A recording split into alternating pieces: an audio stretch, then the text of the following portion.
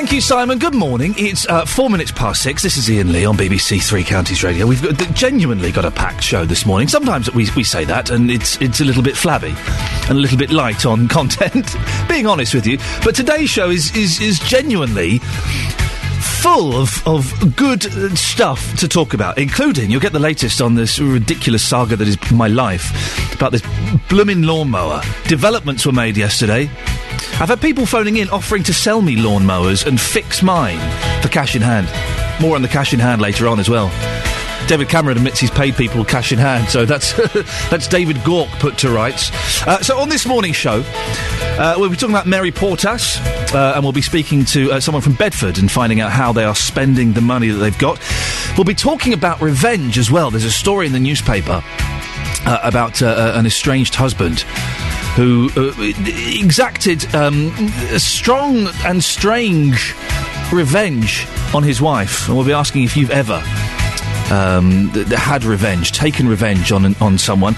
And we'll be talking as well about the Saracens' new ground. All of that and more this morning. Don't forget, the show's all about you. Forget me just sitting here wittering away to myself like some kind of sad old man, which is what I'm becoming, but I'm embracing it. If you want to take part in the show this morning, you're more than welcome. There are three main ways you can do it. You can email 3cr@bbc.co.uk. You can text 81333, starting your text 3CR.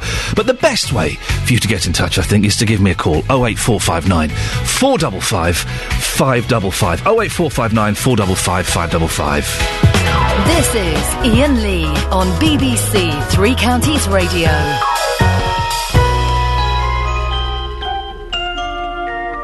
We were arguing about this. Who had the original hit with this? It wasn't Top Loader. It wasn't Womack and Womack, was it? That's who I'm putting my money on. Could you let me know? 81333. Who sang this originally? Thank you. There's Top Loader and Dancing in the Moonlight. We're still trying to find out who did the original of that. My money's on Womack and Womack, but I'm not 100% sure. 81333. Start your text 3CR. Rescuers who'd spent hours searching for a woman buried by a landslide on a beach in Dorset have found a body. Police believe it's a missing 22-year-old woman who was on the sands when she was trapped by a rockfall from the cliffs above. It happened on the Jurassic Coast near Bridport. The beach was packed with holidaymakers enjoying the sunny weather on the hottest day of the year so far. Liz Rice saw what happened. It's a huge cloud of yellow dust from the rocks, from the cliff. It just landed on the beach. It's a huge cloud. So obvious that a massive cliff fall had happened, and we were just all hoping that no one was under it. It was yesterday afternoon when Coast Guards received an emergency call. 400 tonnes of rock and rubble had fallen from the cliff path onto the beach below. A huge rescue operation began involving diggers and sniffer dogs, but the risk of another landslip made it hazardous for the crews. While the search was still underway, Mick Stead from Dorset Fire and Rescue spoke to the media. So the situation is obviously very dangerous, and we are conscious that there is a real risk to emergency service personnel as well working in that environment, so that's some of the risk we have to manage. Emergency services believe the recent heavy rain and this week's hot weather may have contributed to the cliff's collapse. It came 2 weeks after a couple were killed in a landslide in a road tunnel a few miles away. Holidaymakers in West Dorset are being warned to stay away from the cliffs.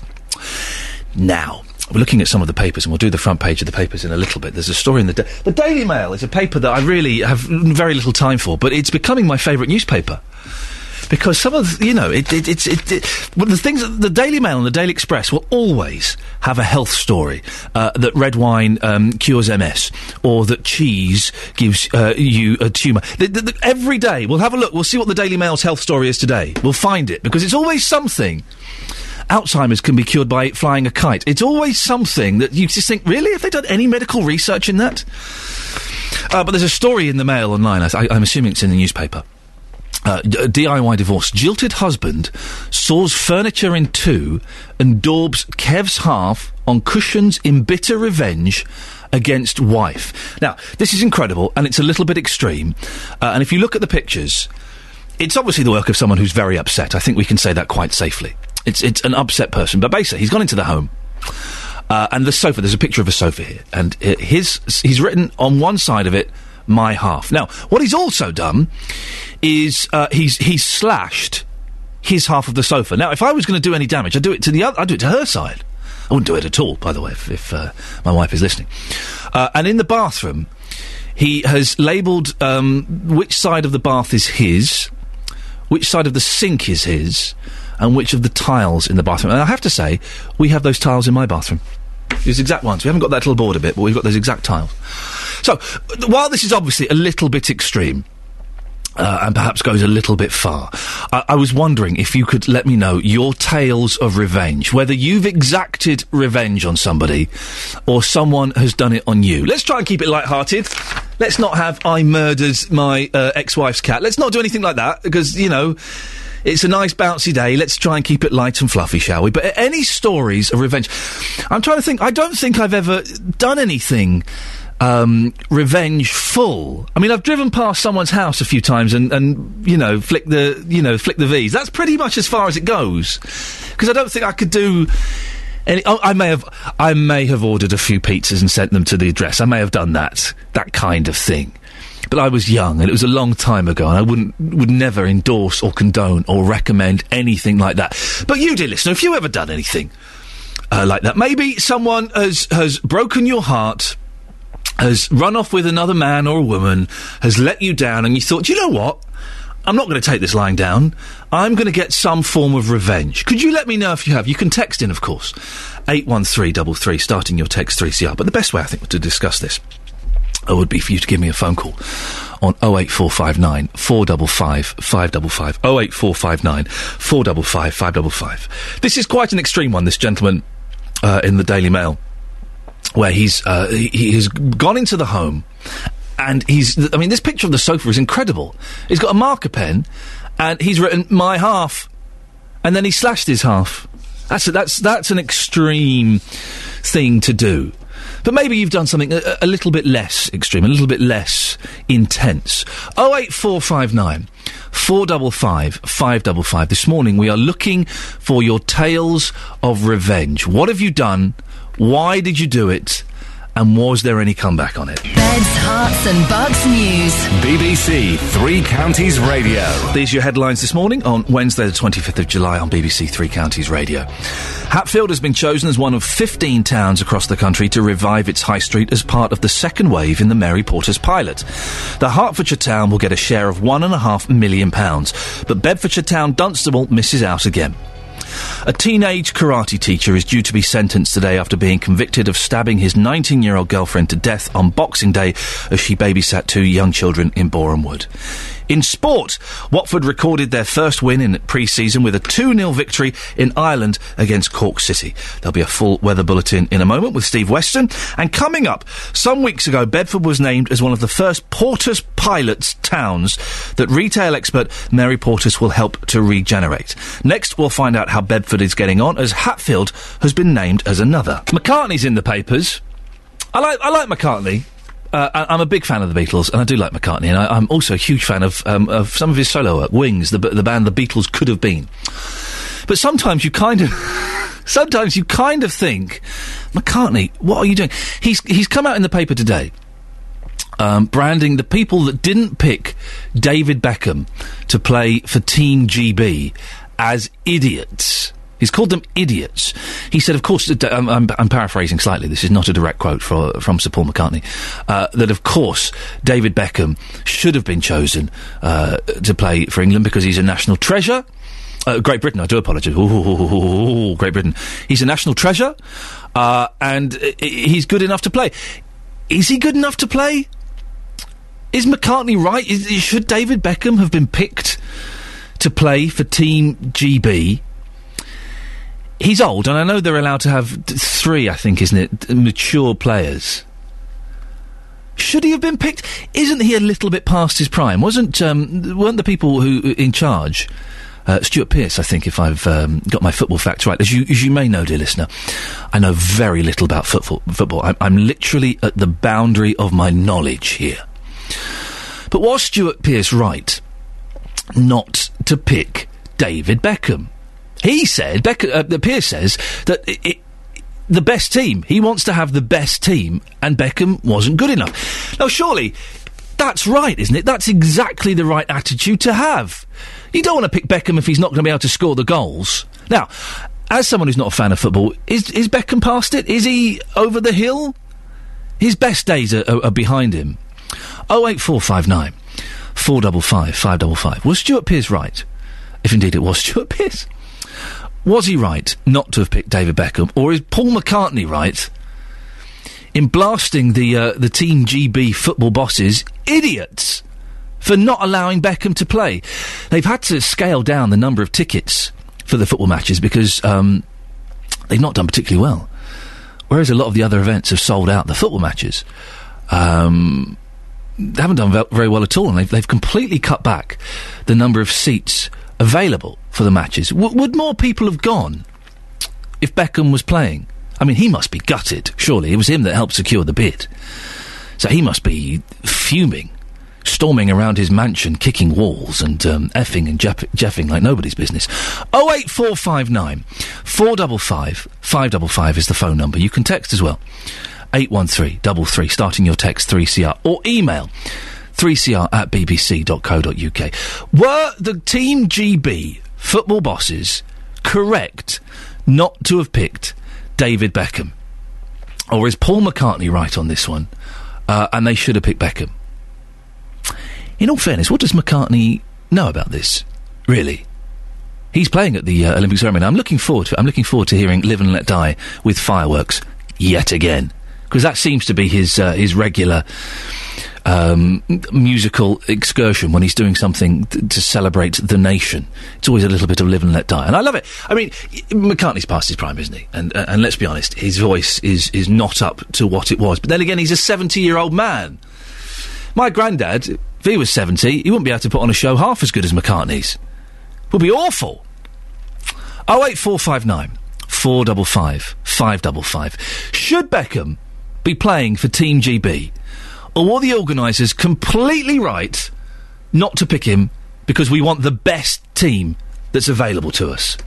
Beds, Hearts and Bucks weather. BBC Three Counties Radio. We've got the best weather team in the country, for goodness sakes. It's Steve Weston. Steve, what have we got? Well, the best weather in the world, I think. Excellent. Yeah, there's the weather forecast from me, Steve Weston. Steve, thank you very much. The BBC in Beds, Hearts and Bucks.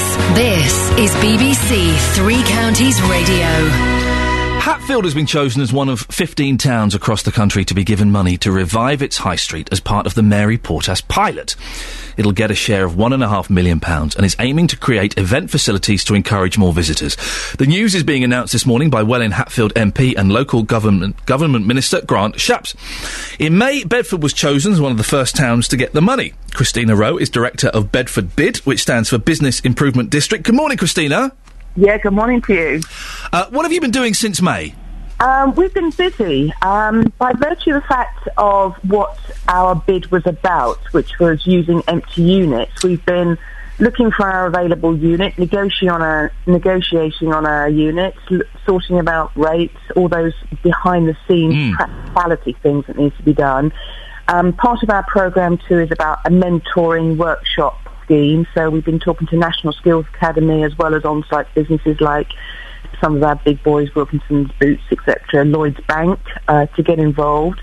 Looking at our timeframes, we're going to be going to consultation because one of the things that we're going to be doing is going out talking to people about, in terms of what we've got on offer for our retail, what people would like to see or perhaps not like to see in Bedford.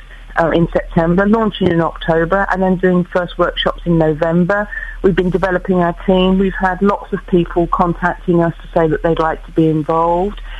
We've also, through the Portas pilot scheme, been talking to the Arts Council about some more funding to do with an additional scheme to latch on to our programme. So that's probably it in a nutshell what we've been up to over the last month or so. It's a big nutshell, Christina. It sounds like you've been very busy. You won, is it right, about £50,000? Yes, over 51,000. Is that enough? Because in the great scheme of things, it's not it's obviously it's great, but it's not a lot of money. Is that going to be enough to achieve what you hope to achieve? Yeah, it's a really interesting question because we took the view that we wanted to put together an application that was very specific about our needs. We based it on something that was tried and tested last year. We built upon it. So we've sort of got a model that we know is going to work. So we've put together a budget and a figure that we feel Yeah, but having said that, as I say, that the sort of things that are coming out of this now, and this is one of the great things about the Porter's Pilot, is the leveraging of the brand of working with Porter's, Mary Porter's, and indeed the industry, is that it's giving other opportunities, like the Arts Council, possibly some match funding from other means, which again we're looking into. So, yeah, I mean, it would be wonderful if we could try and, top it up a bit. But having said that, we're fine with what we've got. Christina, Dunstable have missed out again for the second time. Have you got any advice for them? What made your bid so successful? Well, you'd have to talk to the people that made the decisions. We don't know why we were successful. We know that our application and the structure of application was sound, it was professional, we put a lot of thought into it. I have to admit, I'm very sorry, but I don't know Dunstable very well, but I was part of the conversation when it was first announced, and it sounds as though that they have some issues going on there. One of the strengths that we have in Bedford is that, and again, which I think is what the Porter's Pilot is very much about, is coming together as a team. And that's what we've got in Bedford, that there's a passion for change, a desire for change, and driven by the people in the town itself, by the businesses and the people that really want to make it happen. That's how the spark is going to work. And I would say that, as a team of people, that's what they need to do. They need to have a very clear vision about what they want to do. And try and sell it and present it well. Christina, you mentioned empty units. What are you hoping to do with these empty units? We've got, it's probably described by 3 words: showcase, sales and support. What happened last year was there's pop-up units now. They're temporary units where people come in, they take a unit for a short period of time. So we're taking that concept of young entrepreneurs, fledgling businesses, providing them the facility to trial and test a theme, a design, a concept, give them some support and guidance about what it's like to actually set up a business, give them some support and advice about practical aspects such as marketing, customer service, linking them in with mentors like, as I say, some of our larger retailers that understand what it's like to work with customers in today, because retail has changed very much over the last 10, 15 years. And therefore to try and educate them, give them some support, and then also a facility in which they can start to promote and sell with a view to maybe moving on to staying in Bedford, so we can keep talent in Bedford for a unit. Christina, finally, very quickly, when are you hoping to have the first unit up and running? Well, we've got our workshops planning for November, so in terms of what transpires from then, it'll either be Christmas or the New Year. Superb. Christina, thank you very much. Best of luck with that. It's Christina Rowe, who's Director of Bedford BID, which stands for Business Improvement District. Later on, we're going to hear from the woman in Hatfield who was behind their bid. It's interesting, this, isn't it? Because this is all about the rejuvenation of the high street and trying to get people back into the high street. There was a story yesterday, wasn't there, about how the government are going to make it harder to build sort of those shopping centres, not quite centres, but outside of town, that they want to try and get people back into the town. Do you use your local shops? Does this kind of thing that they're doing in Dunstable, does that... no, sorry, not in Dunstable, I'm talking in Bedford. Does that kind of thing appeal to you? Would you be more inclined to go into your local high street and go to your local stores? If there were things like this, if they were encouraging small businesses, pop-up businesses is the new buzzword at the moment in the high street. Everywhere is trying to encourage pop-up businesses because it gives small, young businesses the chance to taste what it's like to run a store without necessarily the huge overheads that would entail. 08459 455 555. When did you last go to your high street and not go to one of those big, slightly out-of-town supermarkets? Are you a fan of the high street? And what would you like to see done to your high street to make it more attractive? 08459 455 555. On FM, AM and online at bbc.co.uk/3 counties. BBC 3 Counties Radio. This morning on the show, looking for your tales of revenge, we're asking, is Paul McCartney right, and should David Beckham have been picked for Team GB? And what would make you go back to your high street? 08459 455 555. 08459 455 555. I promised you I'd find you the health story in the Daily Mail. A single pill for Alzheimer's, stroke and MS. Oh, excited. You get excited. You think, oh yes, because my mum's got MS. So I read stuff like this. I think, wow. Fantastic. And then, as always with these stories, you read the last paragraph. The drug needs more rigorous testing, which is still at least 5 years away from the market. Oh, I see. Thank you so much. You can follow me at Twitter, at Iain Lee. And we've been asking for your stories of revenge, as amongst other things. This is incredible. If this is true, Joseph Johnson, then you are a terrible, terrible person. I want nothing more to do with you. Unfollow me immediately. I once got my best mate to tell my girlfriend I died after we'd had a massive row. It certainly worked. In what way did it work, Joseph? How did that work? What were you hoping to achieve with that? And we're also asking as well, should David Beckham have been picked for Team GB? This is after Paul McCartney has gone bonkers and said that the people who didn't pick him were idiots. And Sunrise Fan has said, yes, he should have been picked. He's an ambassador for sport and the games. But is he good enough? Surely the decision has to be, is he good enough to win the game? That makes sense, doesn't it? Or does it not matter? Is the fact that he's such an important figurehead and he is an ambassador and he's a great man. The things that he's done for not only sport but for lots of other things. Maybe we should have just given it to him. You know. 08459 455 555. And we've had a text from Julie talking about high streets. I've lived in Bedfordshire 20 years. The funny thing is, Bedford won the bid, but I would never go to Bedford. But I would go to Dunstable. What would make you go to your high street? Do you go to your high street? Do you favour the smaller shops as opposed to the big chains? Even though maybe they're slightly more expensive, perhaps. Saracen's new ground at Barnet Cop. Now, this is the... I was running up to it. Let me tell you this. It's Coppell. Coppell. Is that right? Coptor. I have driven past this sign thousands of times in the past years, and I have never known how to say it. I've never known how to say it. Coptor. Because I thought, is it Copt Hall or Copthall? It's neither. It's Coptor. And if nothing else, this story today has taught me how to say this, and the frustration will go. Saracen's new ground at Barnet Copthall Stadium will be named Alliance Park. The club have confirmed. So I don't know why I'm struggling so much this morning.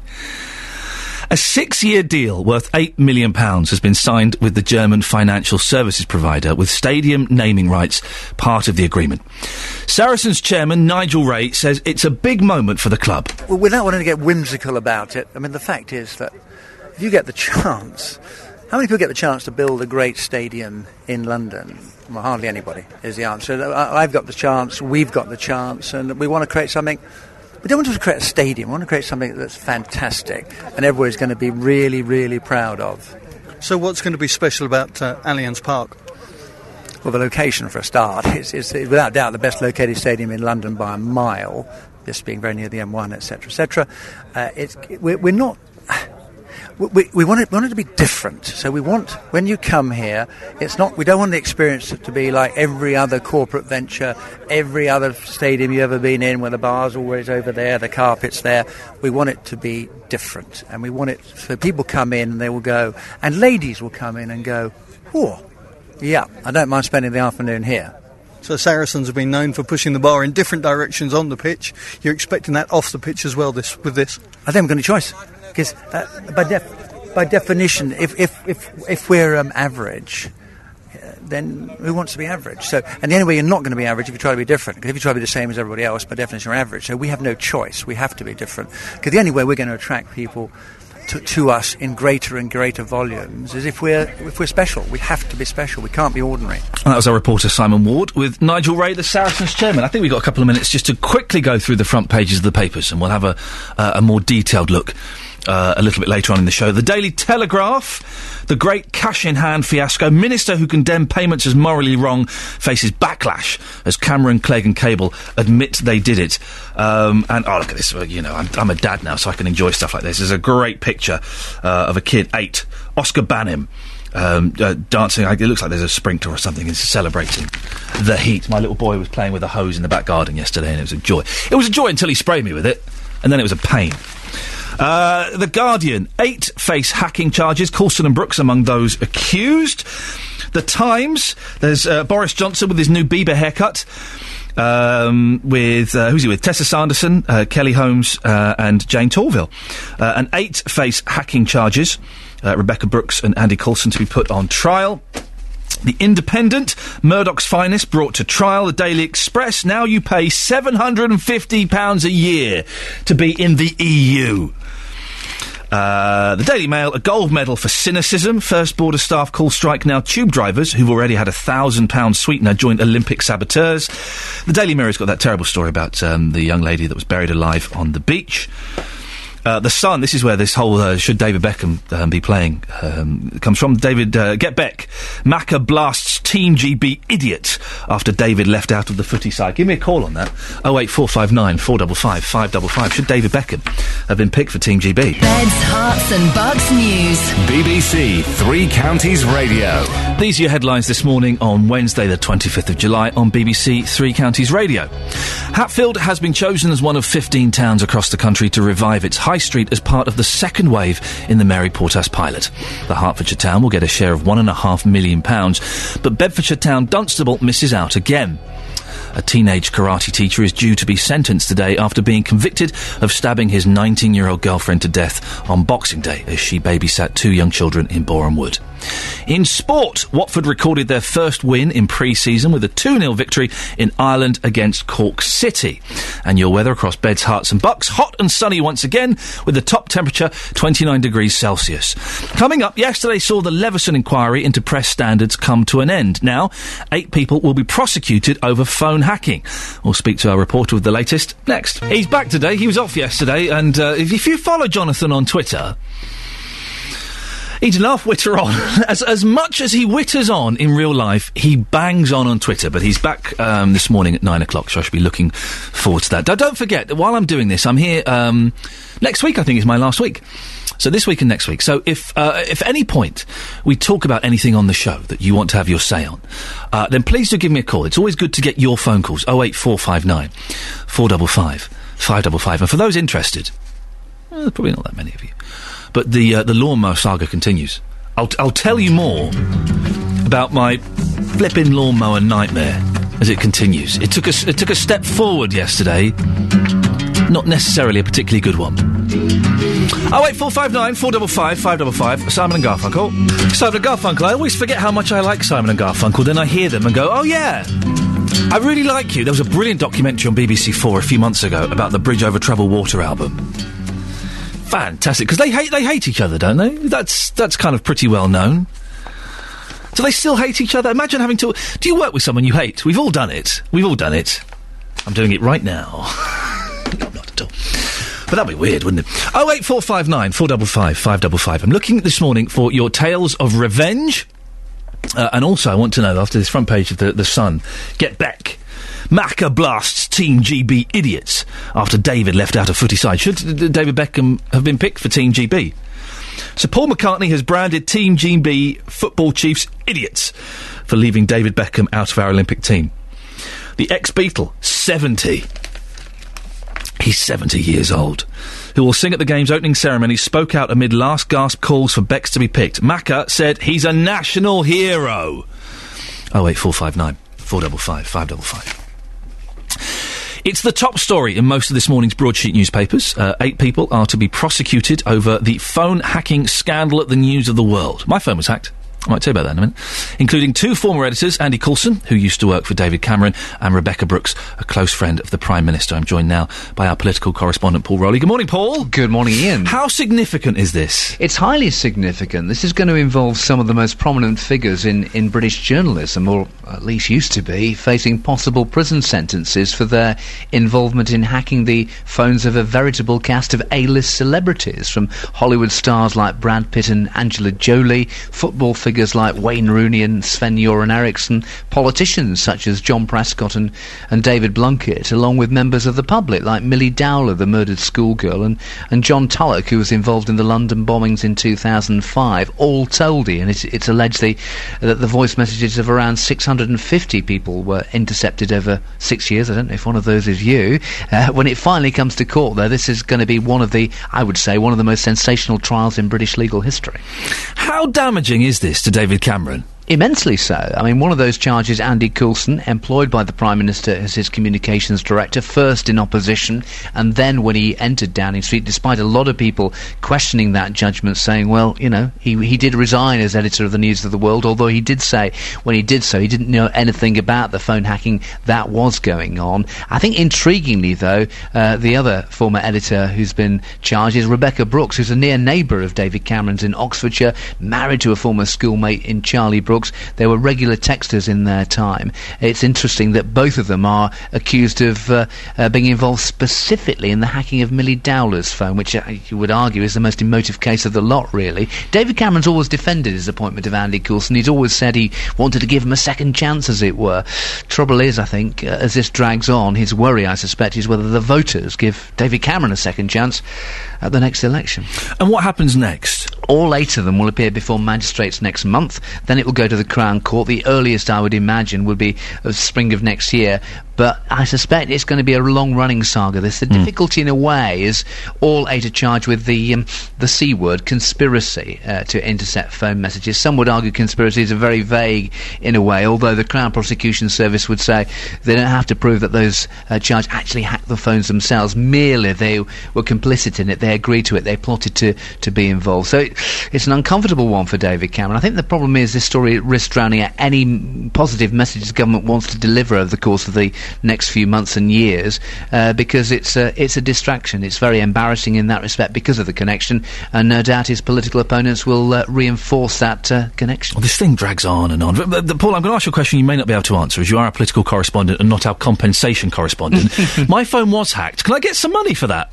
Was it hacked by a journalist? Oh, I don't know.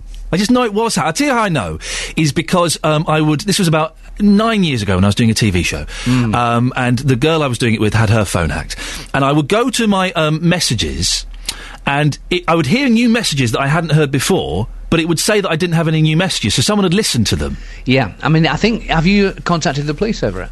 No, I haven't. Should I? I would try. To be honest with you, seriously, if you think that happened, I don't know, as I say, there are more than 600 people who have been named of allegedly hacked. You could get compensation directly or indirectly, although we can all get compensation. I've been getting phone calls. I was at home yesterday for the first time in quite a while, because the House of Commons isn't sitting. My phone must have gone a dozen times with a message saying possibly I could get up to £3,000 for some loans that I didn't take out. So there is always compensation, because there is a compensation culture in this country. We are you and I are totally quids in. Let's both cash in our chips and let's go to a nightclub and buy some drinks. Yeah, but then our phones would be hacked if we went to a nightclub together, David. It's Iain, but never mind. Thank you, Paul. Paul, thank you very much. Paul Rowley there, who is our political correspondent. My phone was hacked. And also, get this. I'm such an idiot. This was about 9 years ago. Someone phoned up claiming to be from my service provider, saying, hello, Iain, from your service provider, I just want to check a few details because we've got some excellent offers for you, including a new handset. Can we just have your address? Just confirm it's you. I gave him the address. And can we have your password? And I gave them the password. And then the guy went, I've got to go. My boss has just walked in. I'll give you a call back later on with details of these offers we've got for you. And me, being an idiot, went, oh, OK, yeah, all right, thanks very much. Speak to you later. And then I'm sat there, and an hour later, I'm thinking, that's odd, isn't it? That was an odd thing to have happened. So I phoned up my service provider and said, did you call me about an hour ago with some offers? They went, let me just check the computer, sir. Nope. Nothing at all. We didn't call you. Like, right. Can I change my password, please? I'm an idiot. I gave up. Now if people phone me up, if my bank phone me up, you know, sometimes they phone you up to verify if you've made certain purchases on your cards and things like that, and they ask for your password. I never give it to them, and they say, well, we can't verify this. And I said, well, you know, you've called me, so you know that it's me. I don't know it's you. You could be anybody. So there is no way I'm giving you my password. No way. I like playing games with people that phone me up. 08459 455 555. 08459 455 555. I'm looking in the next hour for your stories of revenge against exes after this guy broke into his ex-wife's house and cut the furniture in half and wrote my half all over it and in the bathroom. And also, should David Beckham have been called up for Team GB? Coming up in the next hour, empty homes, more on Mary Portas and your tales of revenge, and should David Beckham have been picked for Team GB? All that and more after the latest news and sport with Simon Oxley. Thank you, Simon. This is Iain Lee on BBC Three Counties Radio. Answering the question that we set an hour ago, King Harvest did Dancing in the Moonlight first time round. Thank you very much, Andy Lane. This is what I like about this job, is I can ask you anything, and you're brilliant, you lot. You just get back in touch with the answer. It's wonderful. This is Iain Lee on BBC Three Counties Radio with your breakfast show this morning. Coming up in this hour, talk more about Mary Portas and the money that's being dished out to high streets. Talking about your high street. Do you go, or do you go to those sort of little out-of-town little shopping mall type things? Do you support your local business? If so, why? And if you don't, what would make you use your high street more? Empty homes, David Beckham, and revenge. 08459 455 555. All of that and a lot more between now and 9 o'clock on BBC Three Counties Radio. On FM, AM and online at bbc.co.uk/3 counties. BBC Three Counties Radio.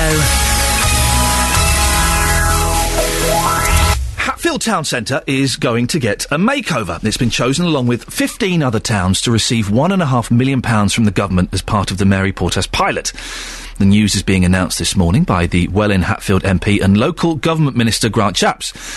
Hatfield missed out in the first selection earlier this year when Bedford was successful. Our reporter, Justin Dealey, is in Hatfield for us. Good morning, Justin. Yes, good morning, Ian. And sunshine again in Hatfield this morning. Very, very nice indeed. Hatfield is not your conventional town centre, I would say. And I think for anybody who's been here before will back me up on that. They have the Hatfield Galleria, which is mainly factory outlet stores. And then you've got lots of shops kind of dotted around the town. But certainly this is great news for Hatfield. Joining me live in the radio car is Lynn Sparks, chair of the Hatfield Town team, who put this bid in. You must be absolutely delighted with this. I'm thrilled, so excited. We've been working on this for such a long time now, and I'm so pleased it's come together. Really keen now to get on with it. And let's talk about the cash. Is it £100,000, is that correct? Yes, the bid was £100,000. We should get hold of that money in a couple of weeks, and then we can get on and spend it. We'll talk about how you are going to spend that very, very soon, but you have missed out before, so why this time? Why were you successful this time with your bid? We did get feedback after our first bid, and we decided that we would focus more on what other towns could learn from Hatfield being a pilot. We focused on the fact that the redevelopment in the town is starting soon, and we want to build on the vibrancy of the town during that disruption. Now, as part of this plan, you're saying that you're planning to bring the heart back into the town centre. How exactly do you plan to do that, then? We've got a lot of community ideas. We're going to buy some new portable staging, so we're going to have a programme of events. We want to revitalise the market, bring in lots more small businesses and themed markets. We're going to have free Wi-Fi, a town centre website and a town centre shop that has got a community focus. It's a lot to do with the bid is around building the community spirit. Because it is quite a strange setup here. I mentioned it in the introduction. When I think about my local town, Hemel Hempstead, when I think about St Albans, when I think about Dunstable, everything is mainly in one place. Here, of course, everything's all over the place, isn't it? Yes, we do have a very spread out town as a whole, with the Galleria and Old Hatfield, and the town centre is fragmented. So what we want to do is try and build on the connectivity between those areas and encourage people to use the town centre as a hub, get the students coming back in, and really link up more with Hatfield House and the Galleria to try and build on some community events that we can all share from. In the grand scheme of things, £100,000, is that really enough? It doesn't sound like a lot, but we were actually surprised at how much we could do with £100,000. And winning the bid isn't just about the money, it's about the extra support that we get from Mary Portas herself, a minister from the Department of Communities and Local Government, and a variety of other organisations, British councils and associations. So I think that support, as well as the money, will be fantastic. So when is Mary Portas coming to town then? I'm not sure she is coming to town. We have a workshop in September where she'll be at, and we're all invited to. We have got somebody coming up very soon on behalf of Dunstable. What would your advice be to them? Because they have missed out again. You missed out before. What would you like to say to them to hopefully next time for them to get their bid right? Well, what we thought, either way, whether we won it or not, we could put together, quite a lot of the ideas that had come from the consultation process anyway, and hopefully they can do the same. We were gutted when we didn't win the first time, and I'm sure they're gutted as well. But hopefully they've got that momentum that they can build from it anyway. It feels even sweeter right now that you've got it. It certainly does, yes. Thank you so much for your time, really appreciate it. That's Councillor Lynn Sparks, who's the chair of the Hatfield Town team, who put this bid in and won this bid, of course, £100,000. It's now back to you in the studio. Justin, I was surprised to hear that Mary Portas isn't particularly hands-on. Were they aware of that when they put the bid in? Well, let's put that question to Lynn. We're talking about Mary Portas, and you were saying, yes, there's going to be some expertise there, but it's not really hands-on. Were you aware of that from the very beginning, that if you got the money, she wouldn't be here helping you out, being at meetings, and etc., really? She has been more involved with the first round winners, and that's, she's a busy lady. We can learn from everybody else who's already won in the progress that they're making. We do have access to her expertise through a variety of workshops and events that are happening throughout the year, so I'm not disappointed. You are convinced you can meet your objectives without her being here in Hatfield? You're convinced you can do that? Absolutely. As I said, we've got support from a variety of other places, so I'm absolutely convinced that we can get these plans underway. Who needs Mary Portas when you've got a team like this, Iain? They are still convinced they can carry on and meet those key objectives. I don't know you, Justin. You'll be more than happy to roll up your sleeves and get stuck in, won't you? Yes, of course. Good lad. Thank you very much. Justin Dealey there with Councillor Lynn Sparks, chair of Hatfield Town team, who put the bid in. Now, for the second time in this round of bidding, Dunstable has been unsuccessful. Nigel Young is from Central Bedfordshire Council. He's the executive member for Economic Regeneration. Good morning, Nigel. Good morning, Iain. Disappointing. How do you feel about missing out again? Well, let's congratulate Hatfield first. They've obviously done a great job on their bid, and I'm delighted that someone in the region has some money. We're gutted, of course, but I have to guess that the Porters team finally felt that we were perhaps better off than other towns in the regions who've been lucky enough to get the cash. Do you think it was that they thought you were better off, or do you just think maybe your bid wasn't quite right for them? No, our bid actually wasn't dissimilar to Hatfield's bid. But of course, we've already got a bandstand in our Grove House Gardens where we put on a large series of events throughout the summer. The town council's just taken over the market. We had a theme market a couple of weeks ago. We've got a website. And contrary to popular belief, and I think it's very important that residents of Dunstable try to help with this, we should be bigging Dunstable up, because we've got two principal problems which bring the town down. One is the traffic, of course, and the A5M1 link we know will help that, and the other is the state of the quadrant, and we're caught between the banks, leaving us unable to redevelop it. What would you have done with the money if you'd have been awarded it? What are you hoping to do? Well, a couple of the things that Hatfield mentioned, we wanted to encourage new businesses to come into town, so we were going to make, I think you've seen pop-up shops mentioned quite a lot. We wanted to provide a community shop. We wanted to further revitalise the market, and we wanted to provide a degree of business training to people who wanted to start their own businesses. We thought our bid was quite good. We've had Mary Portas in town before, of course, but she wasn't very pleasant to us, so there was something kind of personal about trying to get a crack at the money. Why wasn't she very pleasant? Well, I think she was comparing us to another town, and television being television, we had to have good guys and bad guys. And I recall her walking out of town having highlighted all the bad things that could be found and describing Dunstable as no hope and a cemetery. But the reality is that we've had half a dozen shops open in the last couple of months, and small businesses on the high street and in Ashton Square are in fact opening and thriving. The problem is the quadrant and traffic, as I said a moment ago. I missed that show. How did that make you feel, her describing it as a cemetery? Well, we were furious about it. My colleague Carol Hegley spent an entire afternoon with Mary Portas and ended up on the cutting floor, apart from, a visual of great big crosses through shops that were closed. And to be fair, when Mary Portas came, there were something like 50 shops closed.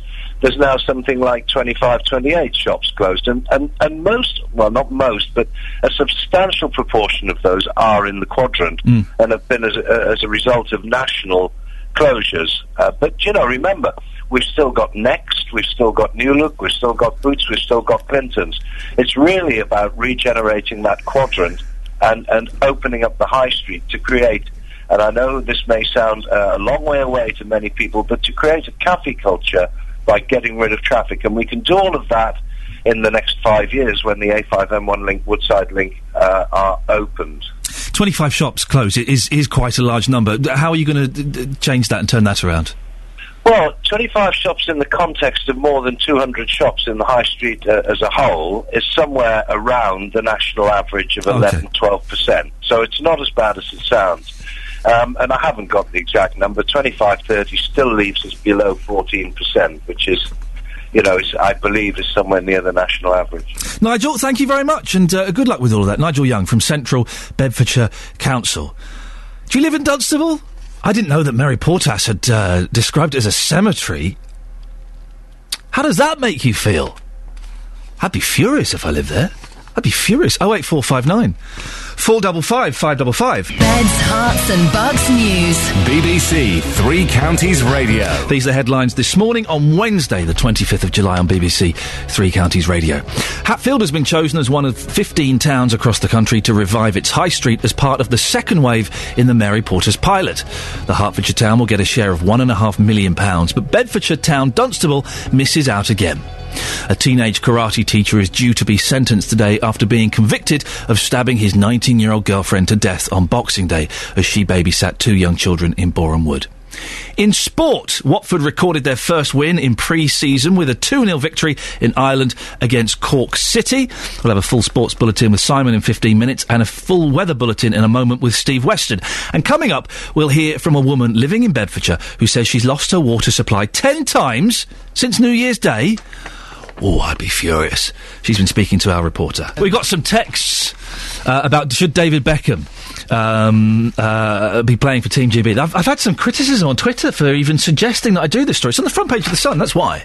Because Paul McCartney has gone bonkers and has branded the people who've made the decision not to have David Beckham play for Team GB as idiots.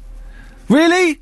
McCartney, I don't know anything about football. I don't know if Beckham is still any good. Is he? I mean, he's an old man in the great scheme of footballing things. He's an old man. Do you think he should have been picked? Or were we right to try and pick a team that could maybe, I don't know, possibly win? 08459 455 555. Judy says, David Beckham for the Olympic team? No! You should put an exclamation mark there, that's why I said it like that. He's a good footballer, but he's by no means a national treasure. He's a nice enough person, but all the hero worship over this man is way out of proportion. Is he a national treasure? Or not? Yet. Nick says Beckham should not play in the Olympics. He's only after the glory of getting his name in the paper. Well, I don't know if he is, because he's not really... He's been quite humble about the whole thing and kept his head down and kept quiet. Let's remember, he scarpered off to America to take on a multi-million-dollar contract. He's only interested in money and publicity. George Shepherd from Wing.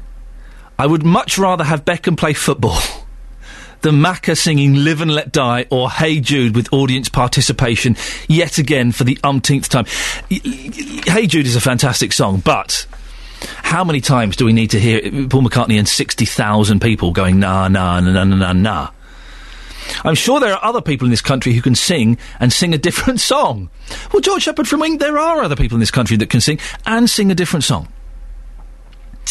Anonymous, the games are nothing more than a very expensive jolly for so-called stars and politicians to suck up to each other. I was totally bored with it the day it was announced. Well, I'm kind of getting into it now, because I've said this before, I'm a cynical old man, and I don't like anything. I'm dead grumpy and I'm against everything. And we got the Olympics, like, oh yeah, whatever. But since seeing The Torch the other day, and I'm going to see it again hopefully this evening with my little boy in North London, since seeing The Torch, I've got well excited about it. I'm totally looking forward to it. Going to be watching the old opening ceremony on Friday night, having a little bit of that. I'm not going there, I'll be watching it on the television. 08459 455 555. Also looking for your tales of revenge after a chap cut his furniture in half, wrote it was his half on there. I want your tales of revenge. 08459 455 555 is the telephone number. What revenge have you got or had maybe dished out to you? Speaking about David Beckham, it's Audrey in Bedford. Good morning, Audrey. Good morning. How are you? You're a bit breathy this morning. You okay? I've just been out. Oh, anywhere nice? By the newspapers. There we go, fantastic. Audrey, David Beckham, what do you think? Headline on the Sun. Yes. All he ever did was play 10 minutes at the end of the match when the other teams were exhausted, and he got a cap for it. Oh, listen to you. Now, I don't know anything about football, Audrey, so I'm going to have to go for your word. Okay. Do you think he's a little bit overrated, then? Very much overrated, yes. You do? Because a lot of people would say that David Beckham is a national treasure. David Beckham had some footballing skill, but compared to Bobby Charlton and co., he didn't deserve all those caps and so on. You sound disappointed that he's even in the newspapers again. Well, not on the sports pages. Okay. Audrey, very quickly, we were talking earlier on about high streets. Do you use your local high street, or do you go to sort of big supermarkets out of town? Well, there isn't much in the high street I can use except Tesco, and I don't like using it. Well, and why is there not much you can use? Is lots of it closed down? The wrong sort of shops. What sort of shops would you like? Smaller fresh fruit grocers and so on, but... OK, Audrey, thank you very much. There's Audrey in Bedford there saying she'd like smaller shops. Is that the problem with your high street, that it's all these big chains? It's The Gap, it's Next, it's Top Man. Would you like smaller shops, or can they really survive in the high street? 08459 455 555. Call 08459 455 555. 08459 455 555. BBC Three Counties Radio. The lawnmower saga continues. Oh, man, it's a nightmare. Why does everything that should be so simple in my life become so complicated? And it is me. It's God picking on me. I'll tell you more about that in a little bit. A Bedfordshire woman says she'd like to be offered compensation for constantly losing her water supply. Mary Howell, who lives in Upper Caldecott, says she's been without water 10 times since Christmas. Our reporter Tom Allnut has been to meet her. That's quite good now. But often you turn on that tap and you just get absolutely nothing. Yes, very often it's just nothing there at all, and sometimes it's very low, the pressure is very low. It just sort of dribbles out, or there's hardly any pressure. In fact, people have complained that their toilets won't clear, which is not very nice all round. All started on New Year's Day, and we keep getting stoppages. Sometimes they let us know in advance that they're going to turn the water off because there's a problem, and sometimes they don't. We just get up like we did this morning and find there's no water there, which makes life quite difficult. I mean, I had some water in a jug this morning, but I tipped it into the wash basin in the bathroom and had a cold wash. That's all I could do.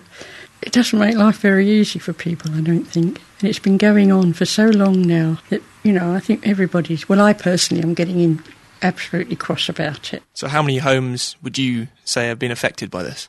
I would think something between 40 and 50. What's the longest period of time you've had to deal without water for? All day on New Year's Day, and we managed to, sort of work around it, but it was very difficult.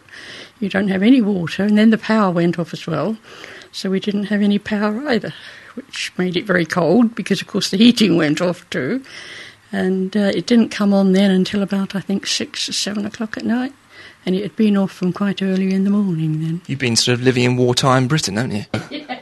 I don't even remember it being as bad as that in the war. I do remember the war. So have they given you ever any explanation as to why this has happened? It is just to do with the mains on this particular street, apparently. What do you want to see happen now, Mary? Well, I would like to know that they have really now fixed it and that we're not going to have any more problems. I would also like to treat me in the same way that they've treated people in Shakespeare Drive. Well, they have offered them a little bit of compensation, but they haven't suggested anything like that for me at all. So do you have any confidence whatsoever that this issue is going to be resolved any time soon? Well, I don't know. I suppose you have to take their word for it, that it is fixed. But I must admit, when I found the tap wasn't working this morning, I was not very happy. I don't know. I suppose we should just have to wait and see. I would like some more answers from Anglian Water, and I am writing to them to ask them for more answers. So this whole problem, how has it made you feel overall? Frustrated is the answer. Yeah, I do find it difficult because you never know when it's going to go off, and as I say, I've got a water jug that I fill and keep in my fridge, but I mean, other than that, there's really nothing else you can do. When the water goes, it goes, doesn't it? There's nothing you can do about it. If we get any more, I'm really going to be very angry, because I think, as you say, 6 or 7 months is long enough to have these problems, and then to tell us that it's resolved, and then a few days later we get what they now say is another problem. There must be something seriously wrong with the water supply around here. It's Mary Howell speaking to our reporter Tom Allnut, and later on we'll hear from Anglian Water to explain what the problem is. Now, I've been asking for your stories of revenge. This is a very delicate text that we've had in. I don't think anyone is going to be able to beat this. This is from Jen. She's not asked for it to be anonymous, so it's Jen in Huts. I was a mistress for 2 years to a married man whose wife had terminal cancer. Now, if that's not an opening line to a movie, I don't know what is. He strung me along with talk of love and a future together one day. As soon as his wife died, he dropped me without explanation or apology and signed up for dating websites. So I followed his movements on Facebook for several months and then sent a message to all his friends, family and clients, introducing myself and telling our love story. Now, as stories of revenge go, that's pretty harsh.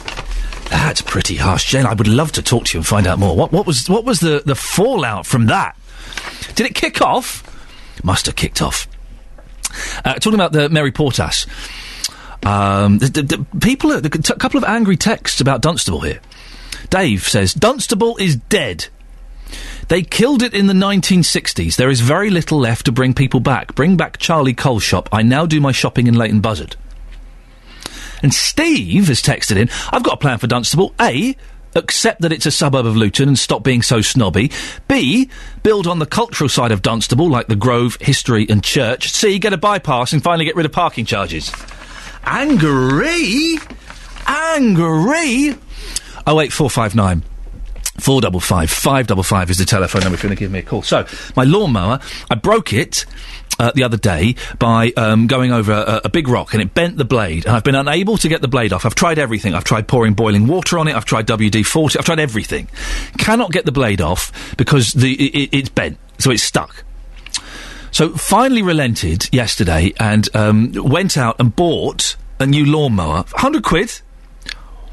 Yeah, right. That was nice. Bought a new lawnmower. My little boy wanted the pink one. They don't do pink ones, apparently. We had to get an orange one. Got it home literally within 30 seconds. Literally within 30 seconds of getting it out, turning it on and starting to cut the grass, I went over another rock and I broke the blade on it. I broke the blooming blade. I was so angry, and my wife was watching, and my wife had made me go and get it as well. I didn't want to get it. I wanted to have a lazy day in the back garden. She made me go and get it, and I was grumpy, and I got it, and it cost me £100. And I got it, and she said, well, are you going to cut the grass then?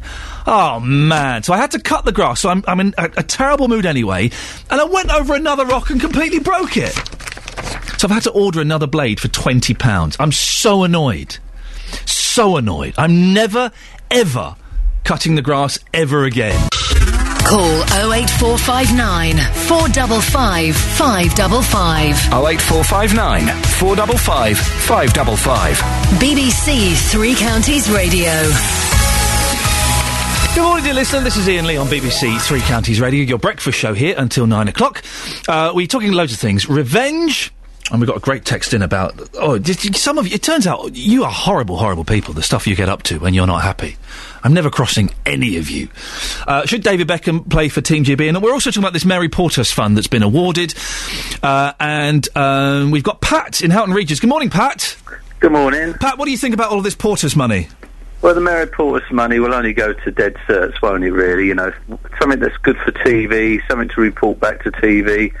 And those struggling towns, and including Dunstable and other towns as well, they're just going to be ignored if they look like they're never going to be revived. So you think this is all just a plot to make a good TV show? Of course it is. And that's where she comes from.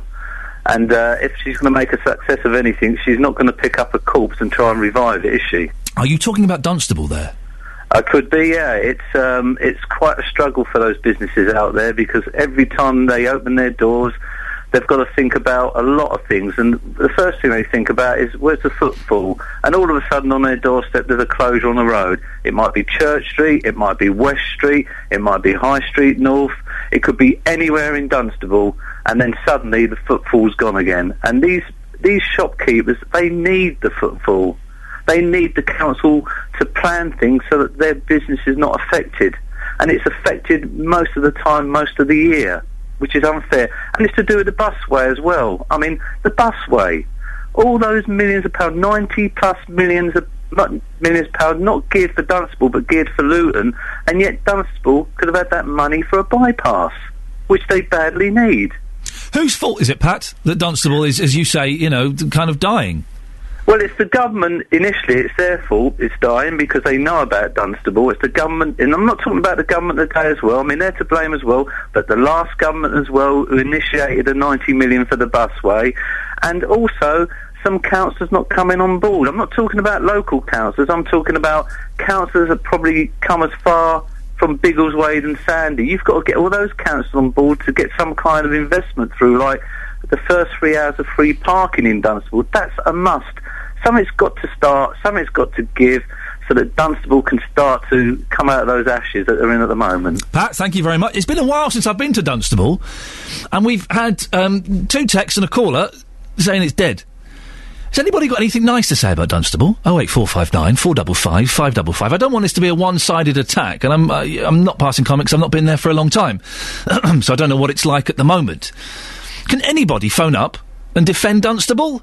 It's all been a little bit harsh. Is it really that bad? Are people struggling that much? 08459 455 555. You can text 81333. Start your text 3CR. Got a frog in my throat this morning. I do apologise. And now, people who own empty properties in St Albans are being urged to bring them back to life. The City and District Council has appointed an empty homes officer to meet the urgent need for housing. Something similar has been happening in Milton Keynes. Linda Ellen is Head of Housing Management at Milton Keynes Council. Good morning, Linda. Good morning. You appointed an empty homes officer earlier this year. How successful has that been? Yes, we did. At the beginning of the year, we appointed somebody for 2 years, and it has so far been very successful, and obviously there's still a long way to go, but we're starting to work now with owners of long-term empty properties to get them back into use, and the homes, people living in them again. Why are these properties empty?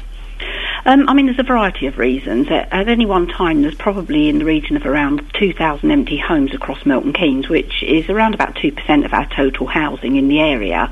Now, most of those will be empty for a short period of time for reasons such as people working away from home or perhaps in hospital or visiting relatives. But of those, there's around about 200 that we consider to be long-term problematic properties that are empty.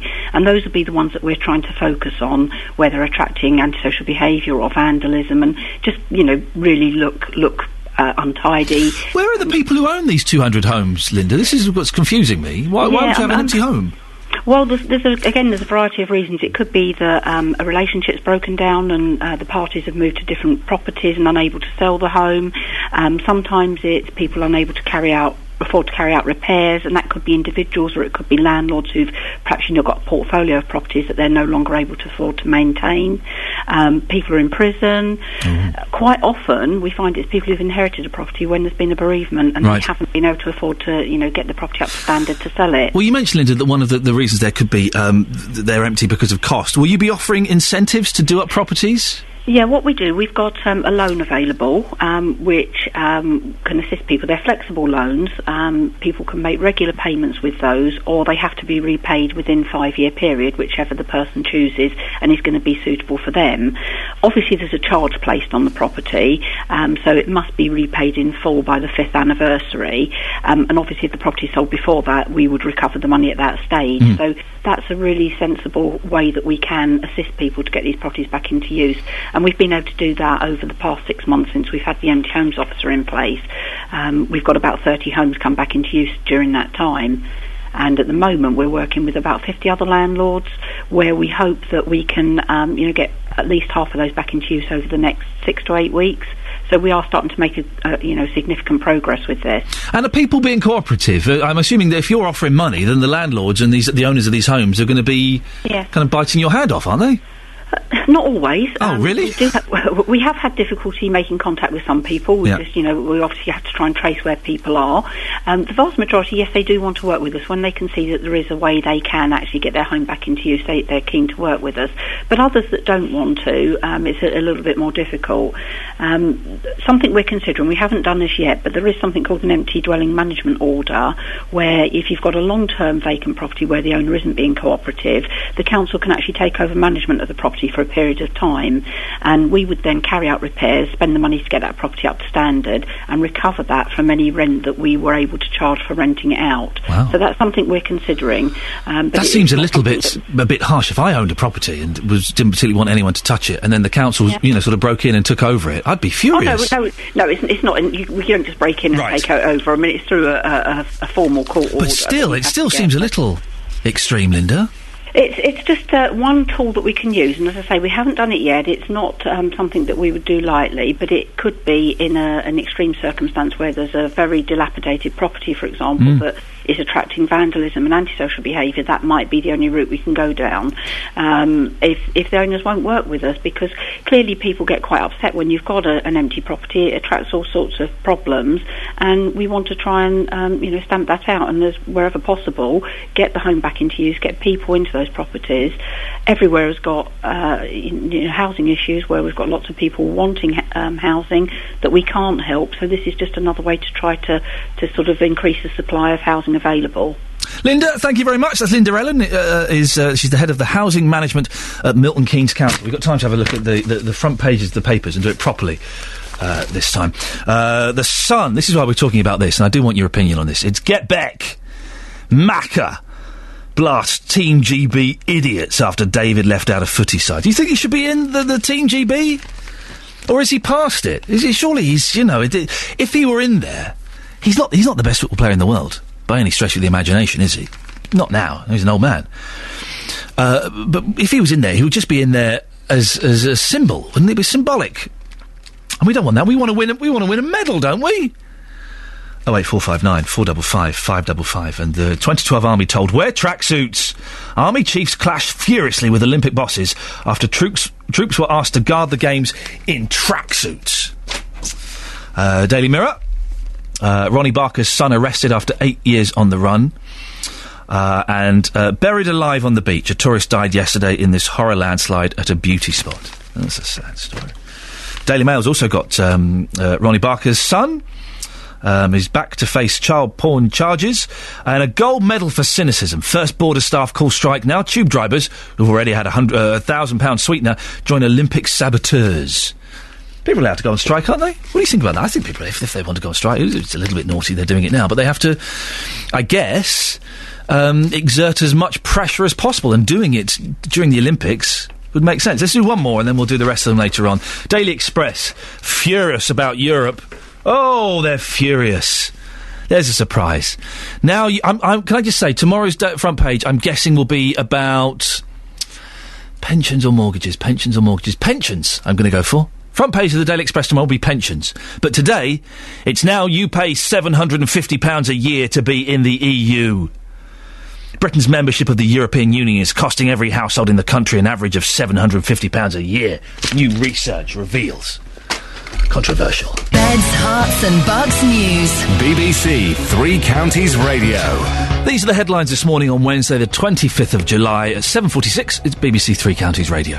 Hatfield has been chosen as one of 15 towns across the country to revive its high street as part of the second wave in the Mary Porter's pilot.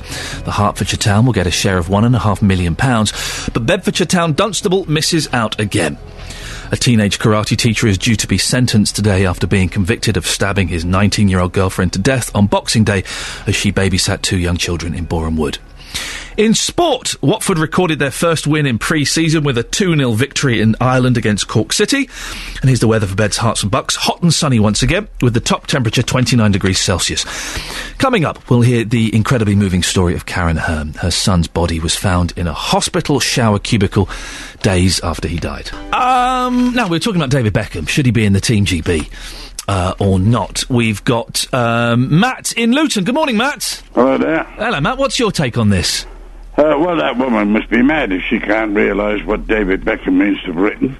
Well, this is the woman who's saying he wasn't a particularly good footballer, he's a little bit overrated. Well, she must be a very sad person then. She hasn't been watching football for all these years. Tell me more, Matt. David Beckham is Britain. Sorry? David Beckham is British. Right. He is as popular as Bobby Charlton ever was. Yeah. He put Manchester United on the map. I know. I watch him every week. Yeah, but saying David Beckham is Britain personified, so, what, it's a little bit common and covered in tattoos? We don't look at the tattoos, you look what he can do with the football and what he's done for English football. He's always showing us his tattoos. What? Okay, Matt, tell me, what has he done for English football, then? Apart from selling out for millions of dollars to go to the States? Well, they all do that. But if he was really such a... let me put this to you. If he was really such an ambassador for British football, then surely he should have stayed in Britain and, gone to a smaller team and tried to help them instead of going and hanging out with Tom Cruise and loads of Hollywood celebrities, David Schwimmer and, He didn't specifically go there to hang out with Tom Cruise. He went there for the football, but he done his bit. He done great for England when he was with England. And Manchester United, don't forget. Should he be playing in Team GB for the Olympics? The first person you would pick is David Beckham. You'd pick David Beckham over the actual manager, which is Stuart Pearson, which is the most boring man on earth. Wow, that's... Thank you very much. You're welcome. That's claim he's the most boring man on earth. Matt, thank you for that. Surely we should only pick him if he's good enough to win. And this is the answer. This is the question I cannot get an answer to from you. I don't know enough about football. Is David Beckham any good now? Is he any good now? I don't know. 08459 455 555 is the phone number. I don't know enough about football. As I was saying, I've never been to a football match. I don't particularly like it. I like playing FIFA on the Xbox, but I don't like football. I don't like watching it, I don't like playing it. I think it's a silly game. Is David Beckham good enough? That's the question, I suppose. Or would he just be a symbolic... The caller there thinks that David Beckham is Britain personified. Really? Is he really the best image for Britain? 08459 455 555. West Herts NHS Trust has made a full apology for their failings into the death of Watford resident Jason Hearn. Jason Hearn's body was found in a hospital shower cubicle after he was admitted to Watford General in May 2009, only to be found 4 days later by a cleaner. 3 years on, with the help of Three Counties Radio, Karen has finally received her long-awaited apology. Our reporter Sophie Solaria caught up with her at her home in Watford and asked Karen about the meeting with the hospital. After many, many months, and in fact years now, we finally got a meeting on the 18th of June. We were met by Colin Johnson, who's the medical director of the West Herts Hospital Trust. And to my surprise, I was getting apology after apology and explanation as to what has changed, what new procedures have been put in place. I was given various paperwork and documents that actually showed what improvements they've made, quite significant communication between the two trusts, which is obviously crucial, and also better communications with the police. You really didn't expect an apology that day, you say? No, I mean, really, because they've always issued statements saying that Jason was no longer a patient, he discharged himself, it was all dealt with at the inquest, and they really had nothing else to say about it.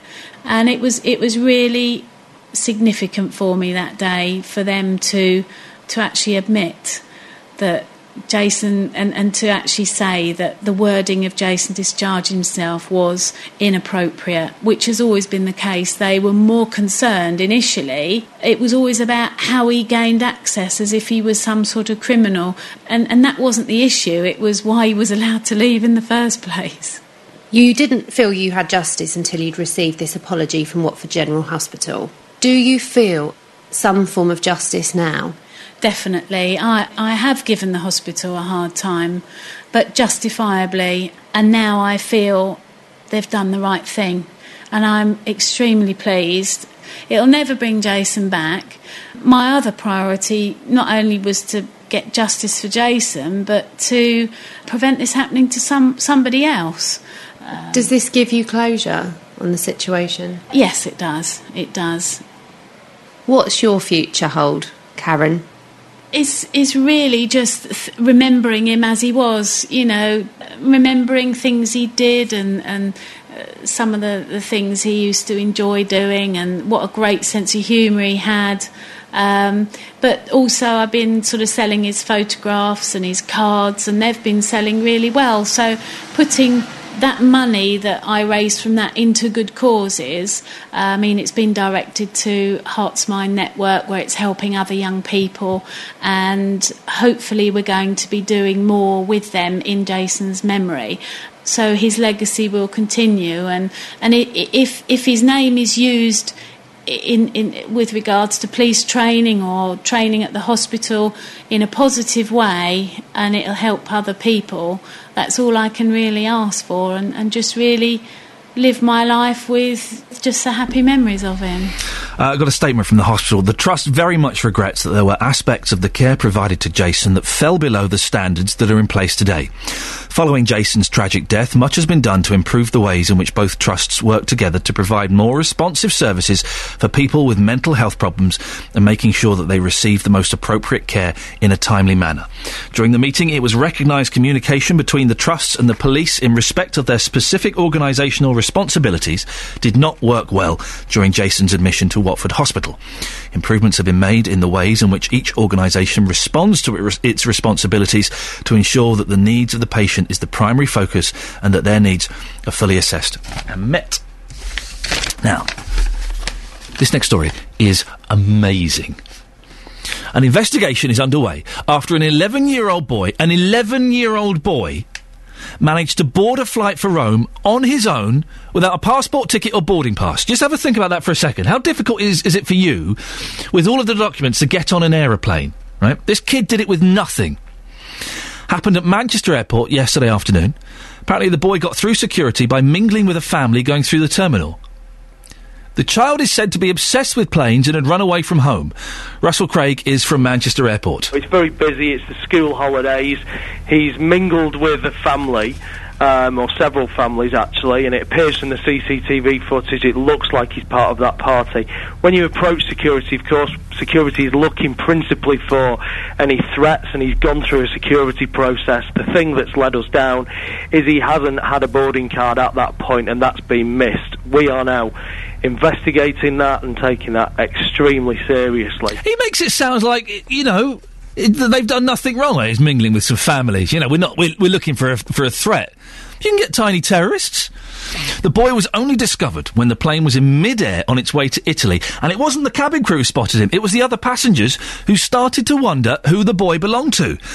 Raises all sorts of questions about security, but Russell Craig from the airport insists passenger safety wasn't compromised. It's not technically a breach of security. The boy posed no threat to the aircraft. He went through a security process. This isn't a loophole in airport security. He should have had checks to make sure that he had access to the departure lounge and ultimately to the aircraft. Those things didn't work, but there was no threat to the airport or the aircraft or passengers or staff. Well, there was only no threat because he wasn't a terrorist. He was a kid, but if you can get through, then that's a dangerous hole.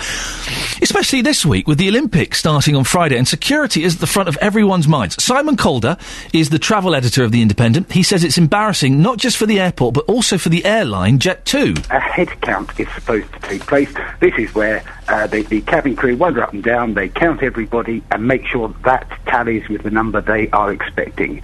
That went wrong. So this undoubtedly is going to make travelling even more tough than it is at the moment. I'm flying myself with my family this afternoon, and I imagine it's going to be even more stressful than normal. We're going to try and get... Simon is a legend, by the way, in travel reporting. You will have seen him on the television. You may not think you have, but you will have seen him. We're going to try and get him on if we can, about 8:25, if we can, but he's a very busy man. Jet2 say they're also investigating what went wrong. A number of airline staff have been suspended. Thankfully, the boy's fine. He's been returned safely to his parents. They should have let him stay in Italy. They should have, as a reward for that, put him up in a 5-star hotel in Italy for a week. A couple of texts about Dunstable. No one's digging Dunstable. No, can someone call in and big up Dunstable, please? Nick says, the best view of Dunstable is through my rear view mirror. Went there once, what a dump. Oh, David David from Kensworth is slightly more positive. The main problem with Dunstable is the army of moaners and people living in the 1960s.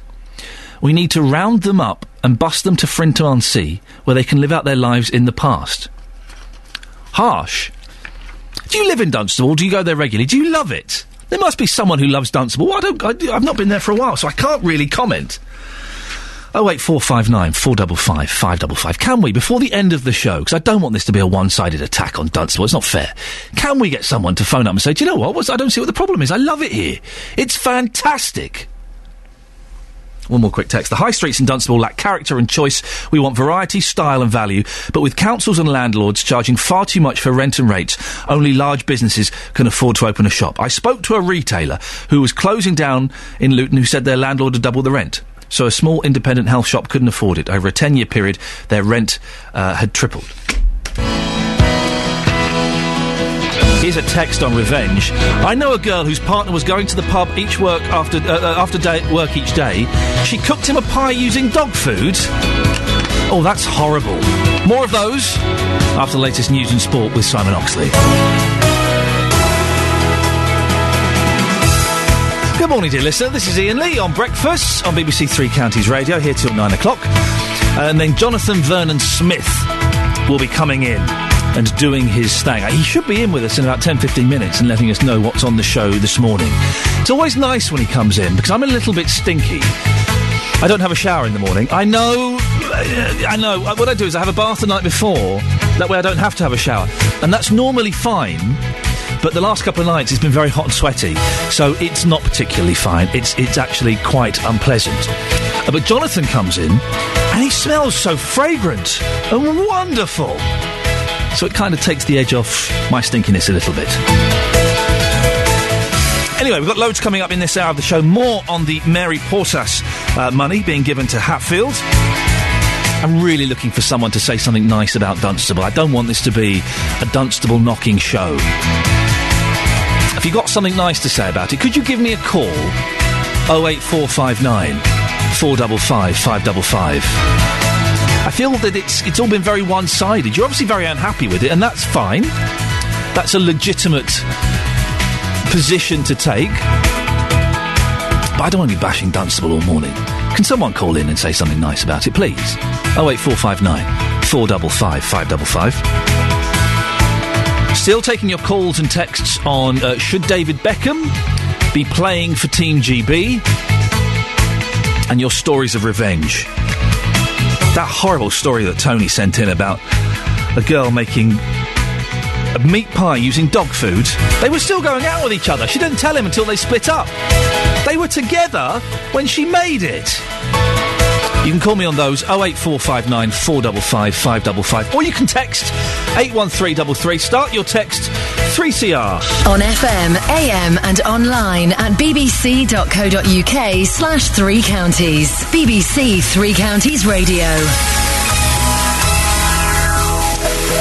Hatfield has been chosen as one of 15 towns to regenerate its high street as part of the Mary Portas pilot.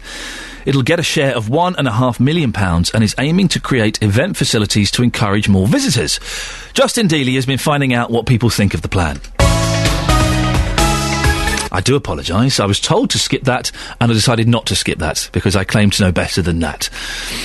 Because I am indeed a muppet. Let's try again, shall we? Yes, Justin Dealey has been finding out what people think of the plan.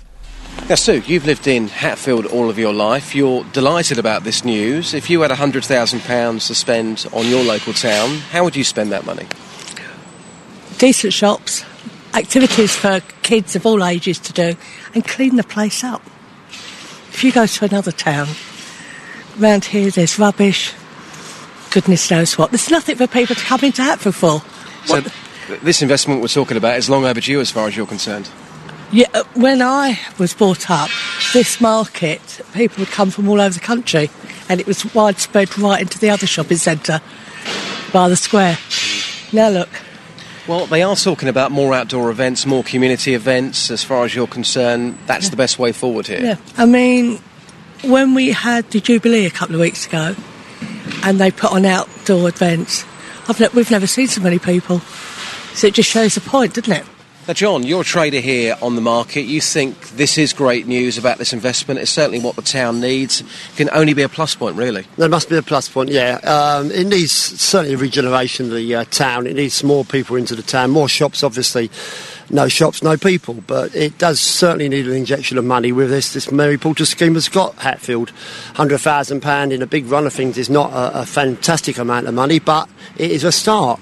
And a start is better than nothing. It needs a good sprucing up, it needs more shops in, it needs the rents lowered, obviously, for more shops to come in, and therefore it'll generate more people, therefore it'll generate more money for the people who've got shops and market traders and all here.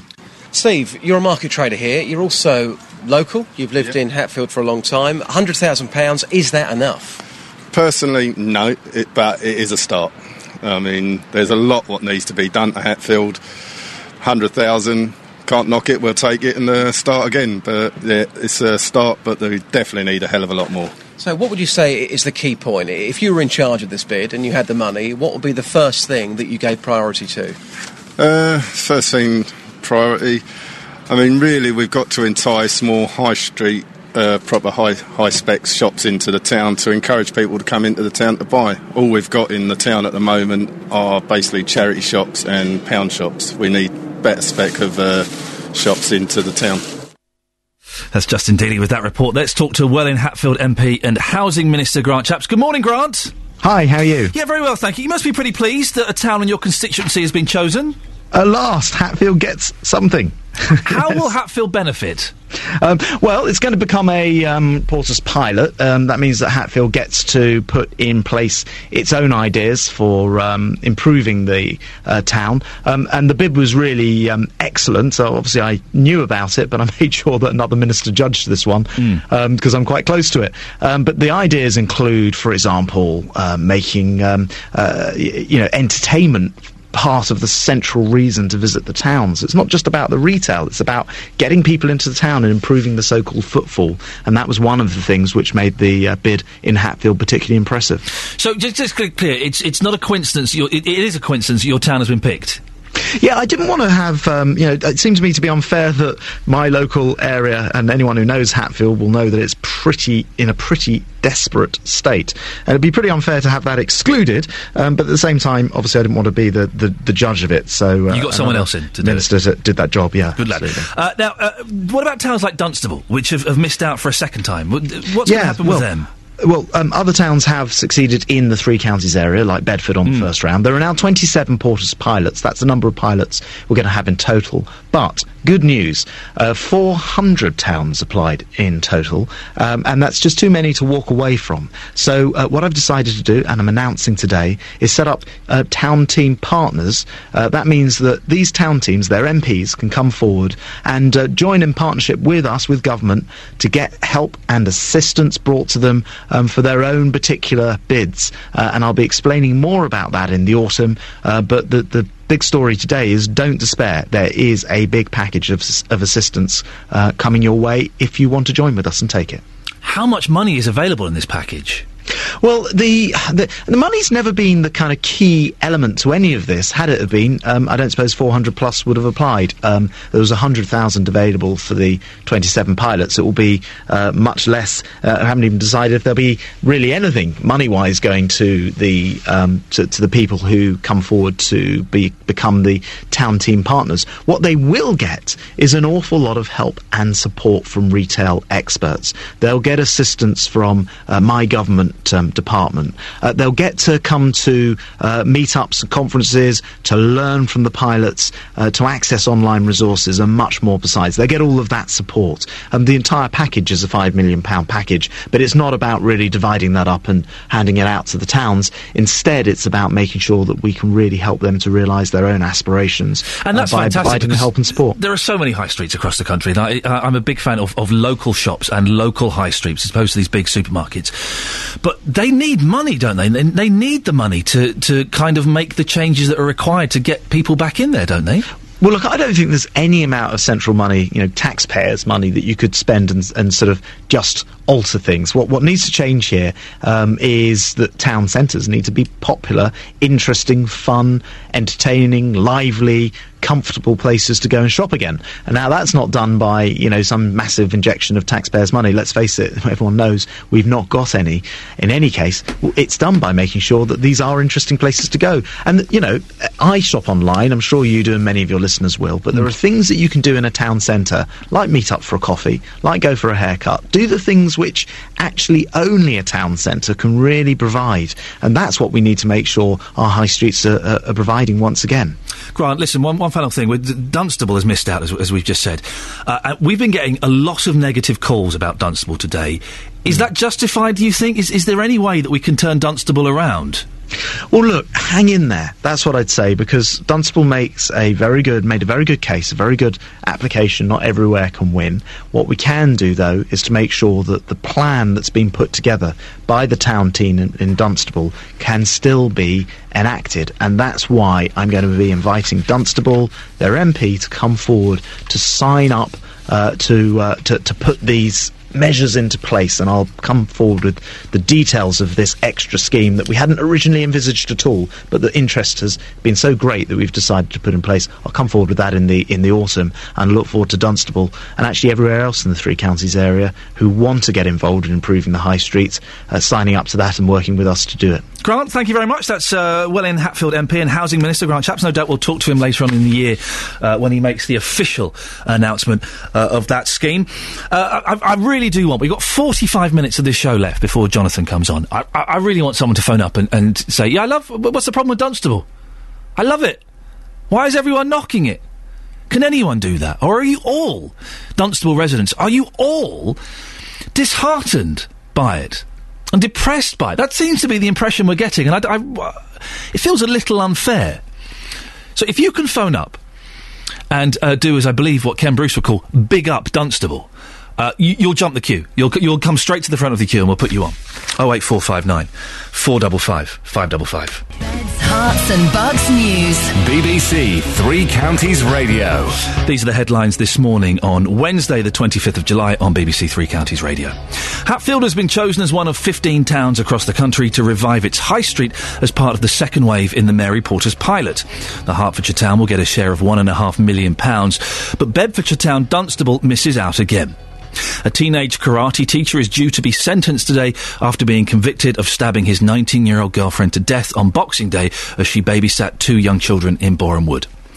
In sport, Watford recorded their first win in pre-season with a 2-0 victory in Ireland against Cork City.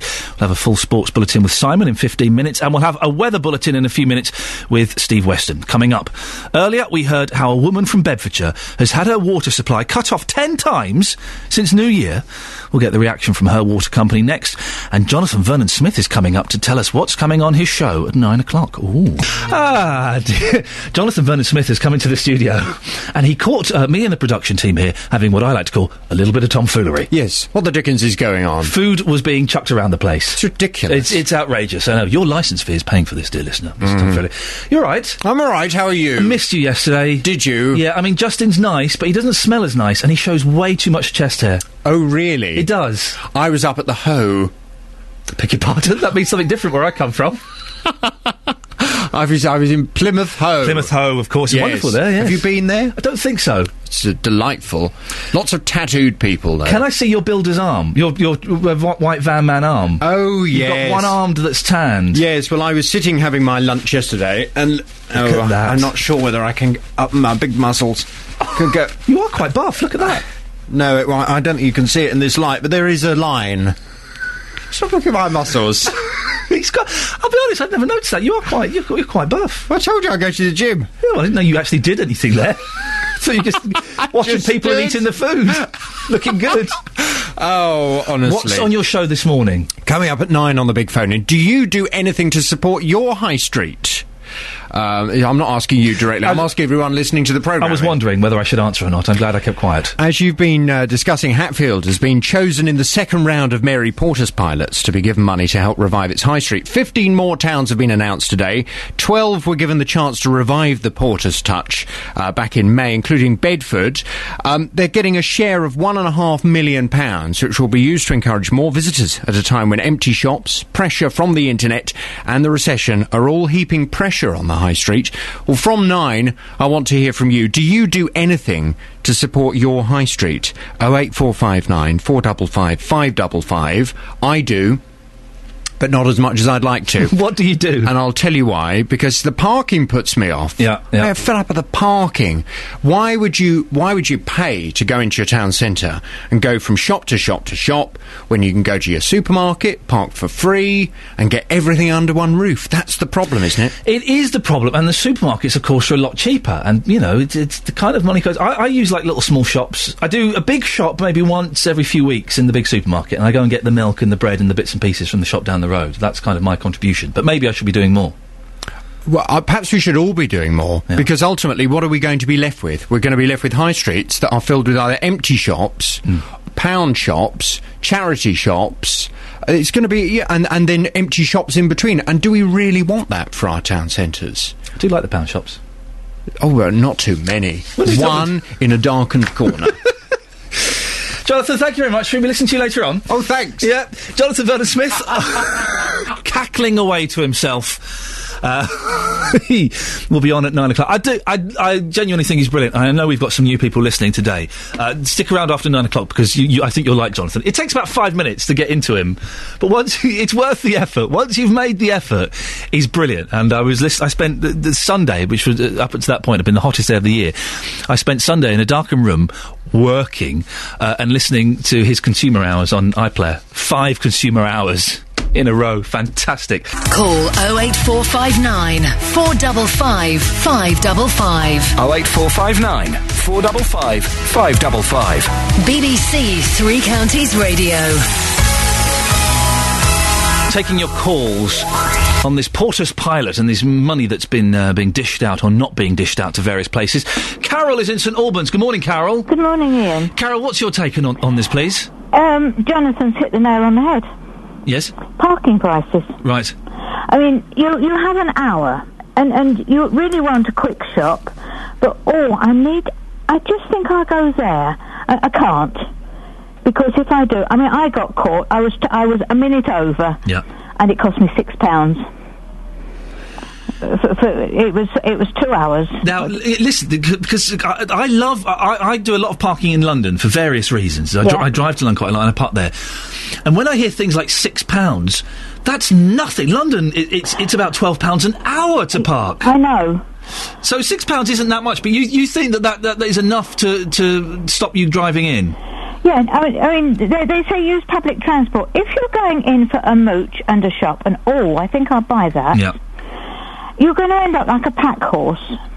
Buses don't like you taking... I can't travel on buses anyway, but buses don't like you taking on bags and bags and bags. I mean, they're bad enough when you had a buggy.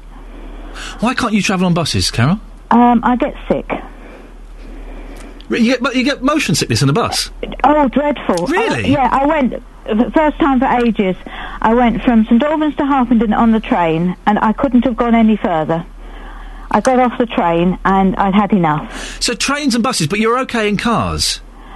Certain cars I cannot travel in, and if I travel in the back, I have to sit on the back left-hand side by the door, and I cannot travel in a car that has no back door. What? And on a tube, I'm dreadful. I just shake from head to foot. Really? My mother-in-law can't go on the tube. She hates it. She just refuses to do it. What cars can you travel in, and what cars are particularly bad for you, Carol? A Hillman. Yep. Hillman is good or bad? Bad. Right. I'm all right in a Vauxhall. Vauxhalls are good. But not if it's not got a back door. Okay. I cannot travel in Peugeots. I don't know. I really don't know. And somebody said it was because you don't want to go. No, it isn't.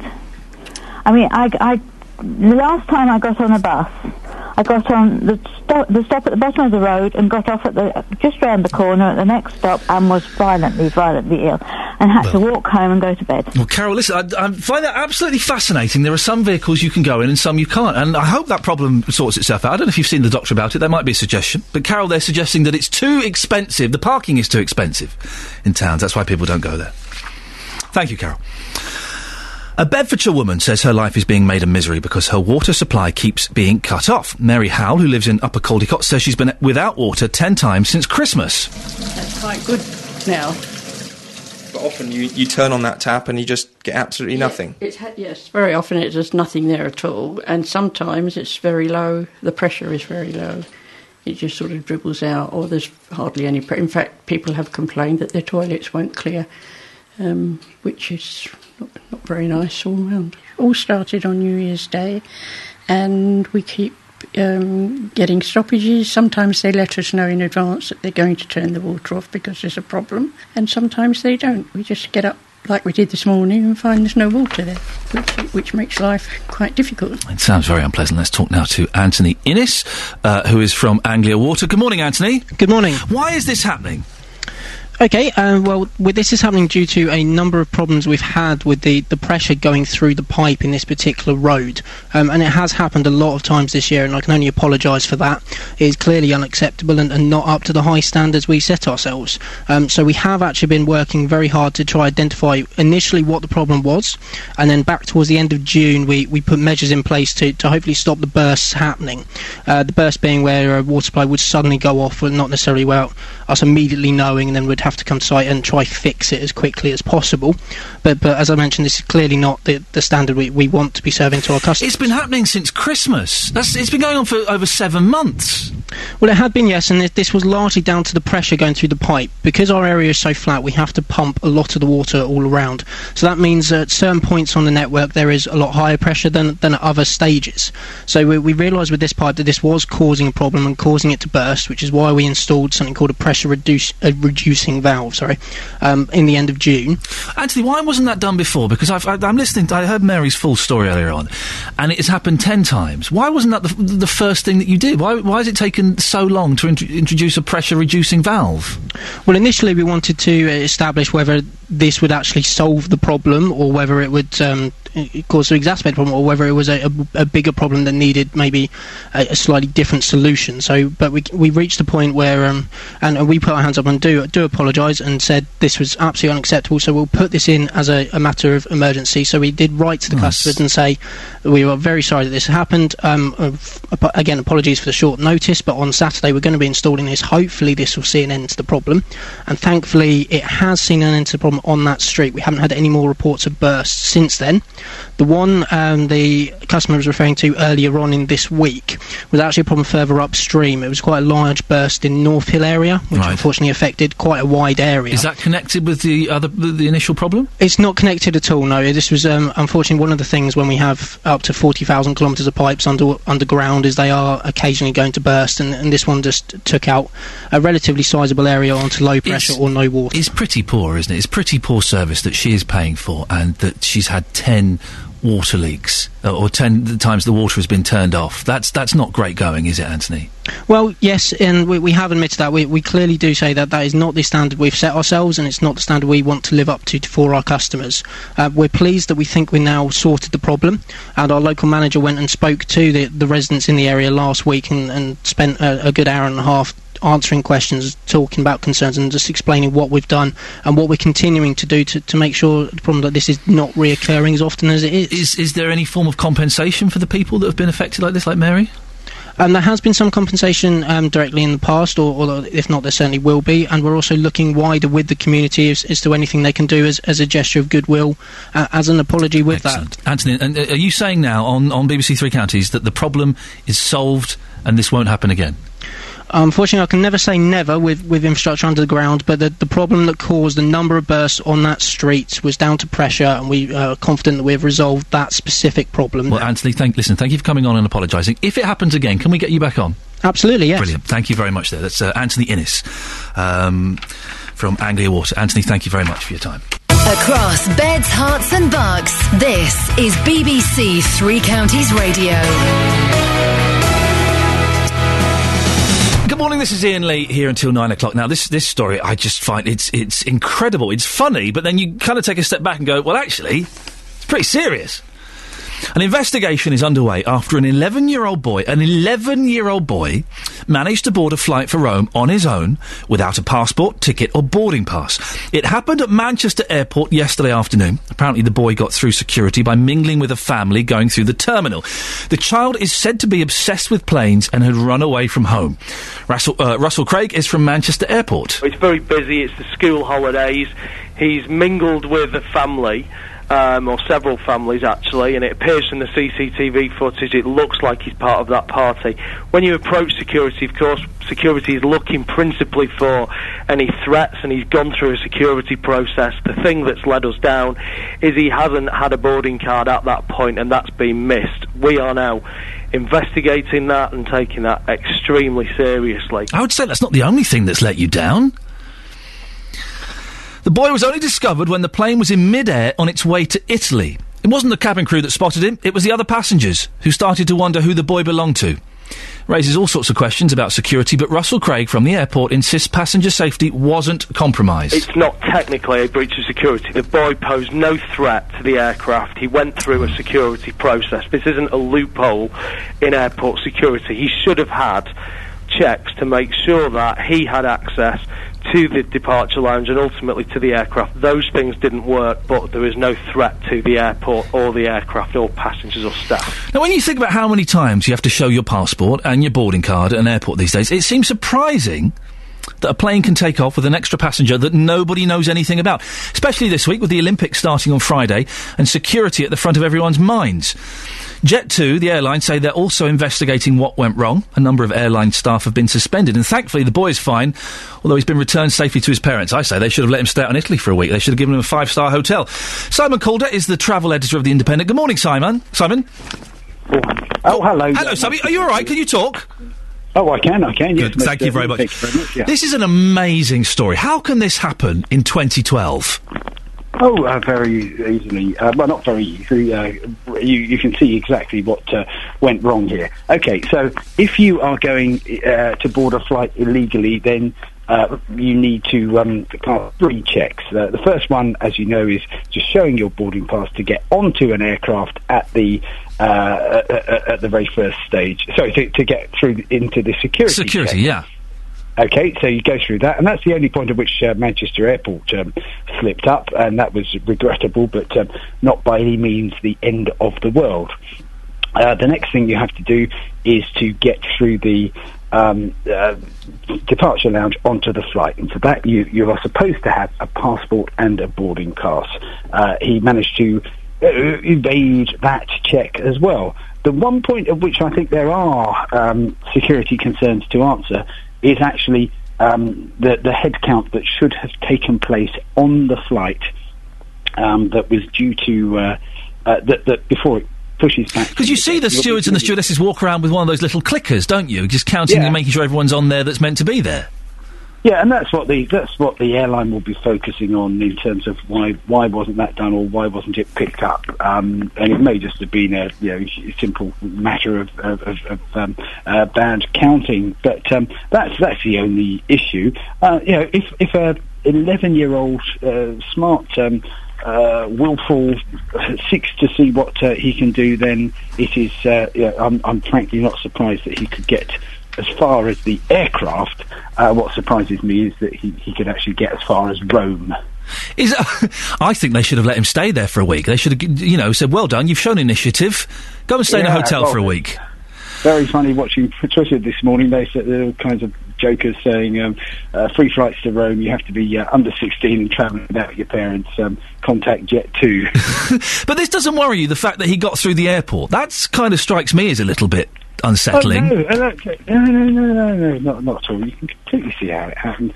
The security check is looking at things that could comprise a threat to the safety of a flight, and that is that's the crucial aspect that everyone will be that everyone is focused on. The fact that somebody who appears to be with a family group isn't with that family group is not material at that stage. Simon, one quick question. I'm going off on a slight tangent. Why does sometimes when I go through the airport I have to take my shoes off, and other times I don't? It seems very inconsistent. Yes, well, inconsistency is actually not a bad thing when it comes to security. Consistency is the enemy of good security, because if you know every time you go through an airport that the procedure is going to be exactly the same, then you can develop ways to circumvent that if you are an evil person. Frankly, I would be perfectly happy to go to Luton Airport. Sometimes I get searched, sometimes I don't. I think that would be a good way to... sometimes I'm... Interesting. I'm always happy to be searched. I would rather be searched and something get found on someone than, something terrible happens. So I'm not complaining, I'm just curious. Simon, thank you very much for talking to us. I know you're very busy, so I shall let you go. It seems incredible. I think the poor lad, he's 11 years old. He's shown initiative. Let him go and stay in Rome for a bit. Have a holiday. He deserved it. We've been talking throughout the show about your high streets and the Mary Portas money. Some of the places have been awarded £50,000. Some have been awarded £100,000. Mary in Hemel. Good morning, Mary. Good morning. What do you make of this? Well, I was thinking that by the time they've probably awarded £50,000 to an advisor, how to sort it out, and a little bit to the councillors as well. I suppose they'll be lucky if there's £5,000 left, and that'll probably pay for some bobber-job young men in the Scouts to go around and pick up some of the litter. I think it's a little bit of a joke, actually. Well, listen, I'm sure there are no backhanders being given. I'm sure this is all legitimate and completely above board. But you're saying that it's not enough money and it's not really going to do anything to benefit the high street? I can't see it. It's too small an amount. I know that I can understand the people wanting more shops there, but if the economy is bad, nobody's going to open up a shop because they're not going to take the risk of, not getting any sales. So then that's a private concern anyway. But £100,000 in this day and age is absolutely nothing. What would you like to see in your high street, Mary, that isn't there now? In my high street, well, actually, our little high street, we're Hemel Hempstead, and it's quite a pretty little high street, actually. It is very nice. Yes, that's not bad. And Dunstable, people constantly going on about Dunstable. I went through Dunstable last Christmas, and it was charming because I thought it was really quite pretty. There we go. We've got our Dunstable thumbs up. Very quickly, Mary, while you're on the line, David Beckham, should he be playing the football, the Team GB in the Olympics? Well, I don't think we're going to do wonderfully well anyway in the Olympics, and as he's a little bit past you, I think he should have been there anyway, just to being there, because he's been such a great ambassador for this country. Darcy Sato on the Twitter has said, if Bex wants something to do, give him a job as a border guard. Everyone's a winner. How good would that be? You come through passport control, and David Beckham's there checking your passport. Oh, you saying that? Somebody wrote a letter in the Daily Mail yesterday saying that about if security put on Olympic security, because none of the women would mind being frisked by David Beckham. Yeah, I do with some of the gentlemen as well. I wouldn't mind being frisked by David Beckham. Mary, thank you very much for that. Saying £100,000, not enough money. It's not a lot of money, is it? Really, in the great scheme of things, to change and reshape a high street. Got some texts on David Beckham. This should David Beckham be in Team GB drives me nuts, says Adam. There's only one question. In the coach's view, is he a good enough footballer? End of. And David Beckham has done well. He's a global brand, proper nice guy, but perhaps going to America hasn't helped his Olympic hopes. It'd be nice if he was part of the team, but let's face it, England won't win and probably won't even get a bronze, not in the top 5 anyway. Is that true? Is the Team GB pretty poor? Is anyone really taking the football in the Olympics seriously as well? I mean, it's not the running or the jumping. The running and the jumping are the proper sports. I'll give you the rowing, and with Bradley Wiggins, the bikes, they're kind of considered the proper sports. But football in the Olympics, is it proper sport? Really? Not totally convinced that it is. We'll see. It all kicks off on Friday, isn't it? Hey, it's exciting. Very exciting. Beds, Hearts and Bucks News. BBC Three Counties Radio. These are your headlines this morning, Wednesday the 25th of July on BBC Three Counties Radio. Hatfield has been chosen as one of 15 towns across the country to revive its high street as part of the second wave in the Mary Portas pilot.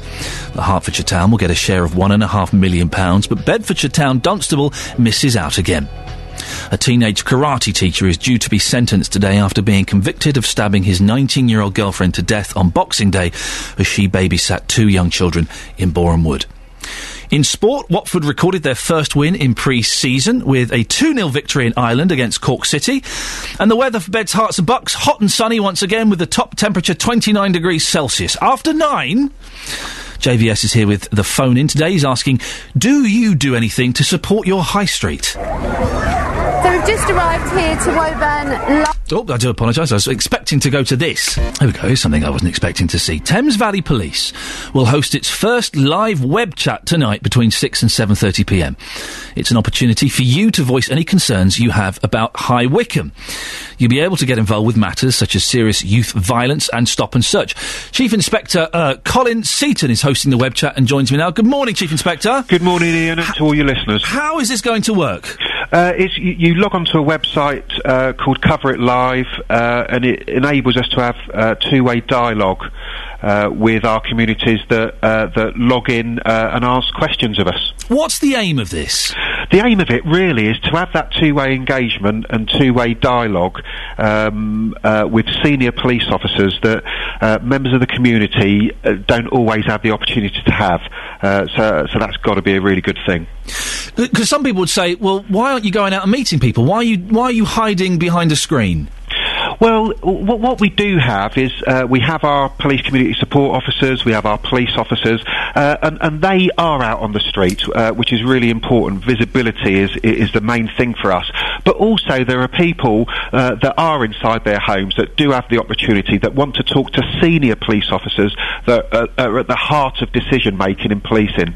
How do people submit their questions, Colin? It's very, very easy. You log into the website and you literally type in a question, a little bit like you would on Twitter. Right. But I think you can use many more words. So you can ask quite an open and frank question, and you will get an instant answer. And can the other people who are logged in see the other questions that are going in? Yes, they can, so, which is important as well, because it then stimulates a debate about a particular subject, for example. I hope you've got someone monitoring this, Colin, because I've done web chats and you just get a load of idiots on there typing nonsense and abuse. Are you ready for a bit of that? Well, we do understand that sometimes happens, but at the end of the day, I think the benefits outweigh that in terms of people wanting to have sensible chat and want questions answered by the police. What sort of issues can people talk about, or is it anything? It literally is anything, but serious youth violence is a concern, antisocial behaviour, crime, and what the police are doing about reducing crime and making our communities safer. And they're the things that we really do want to talk about. Do you think other police forces might take up this idea? Is this the first time this has been done? Well, it's certainly the first time it's been done in Thames Valley, and the first time I believe it's been done at this level with senior police officers from a particular police area.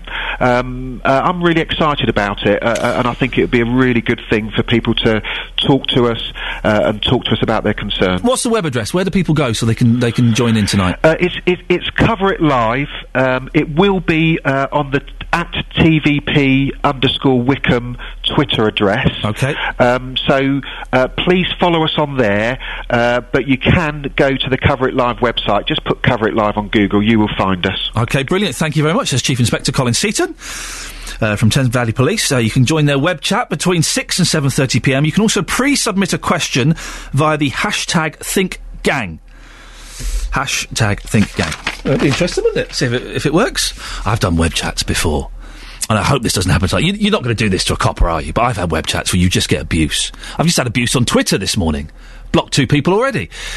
The internet is a strange and mysterious and let's say slimy place.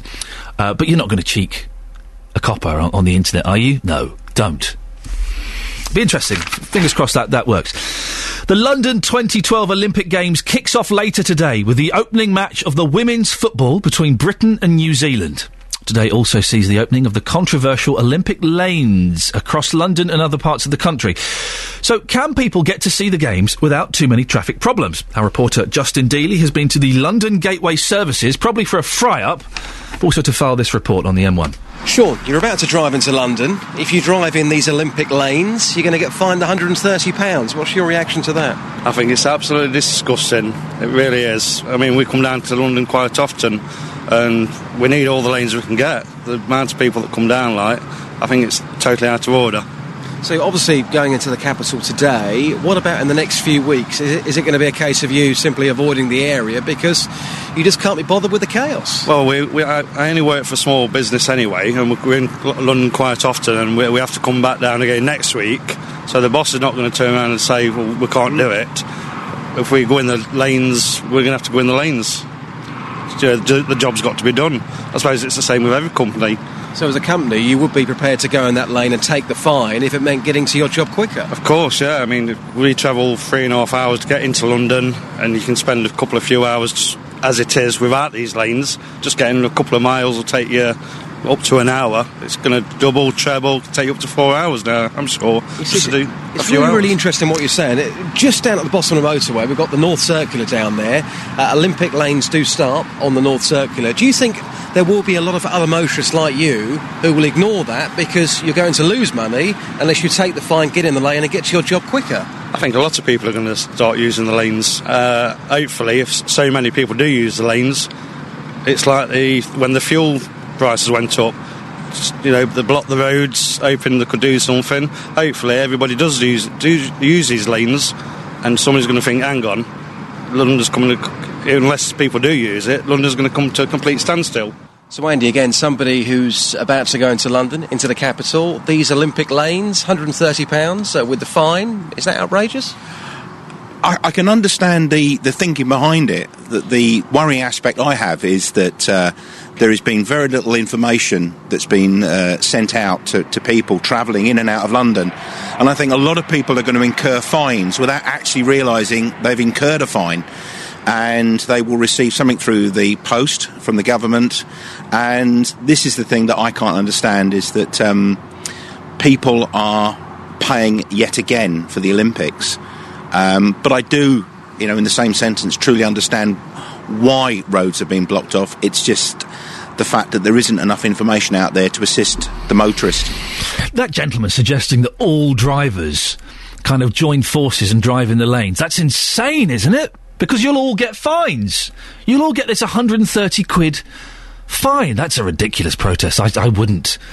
He can be the first one to start that, and we'll see who follows, shall we?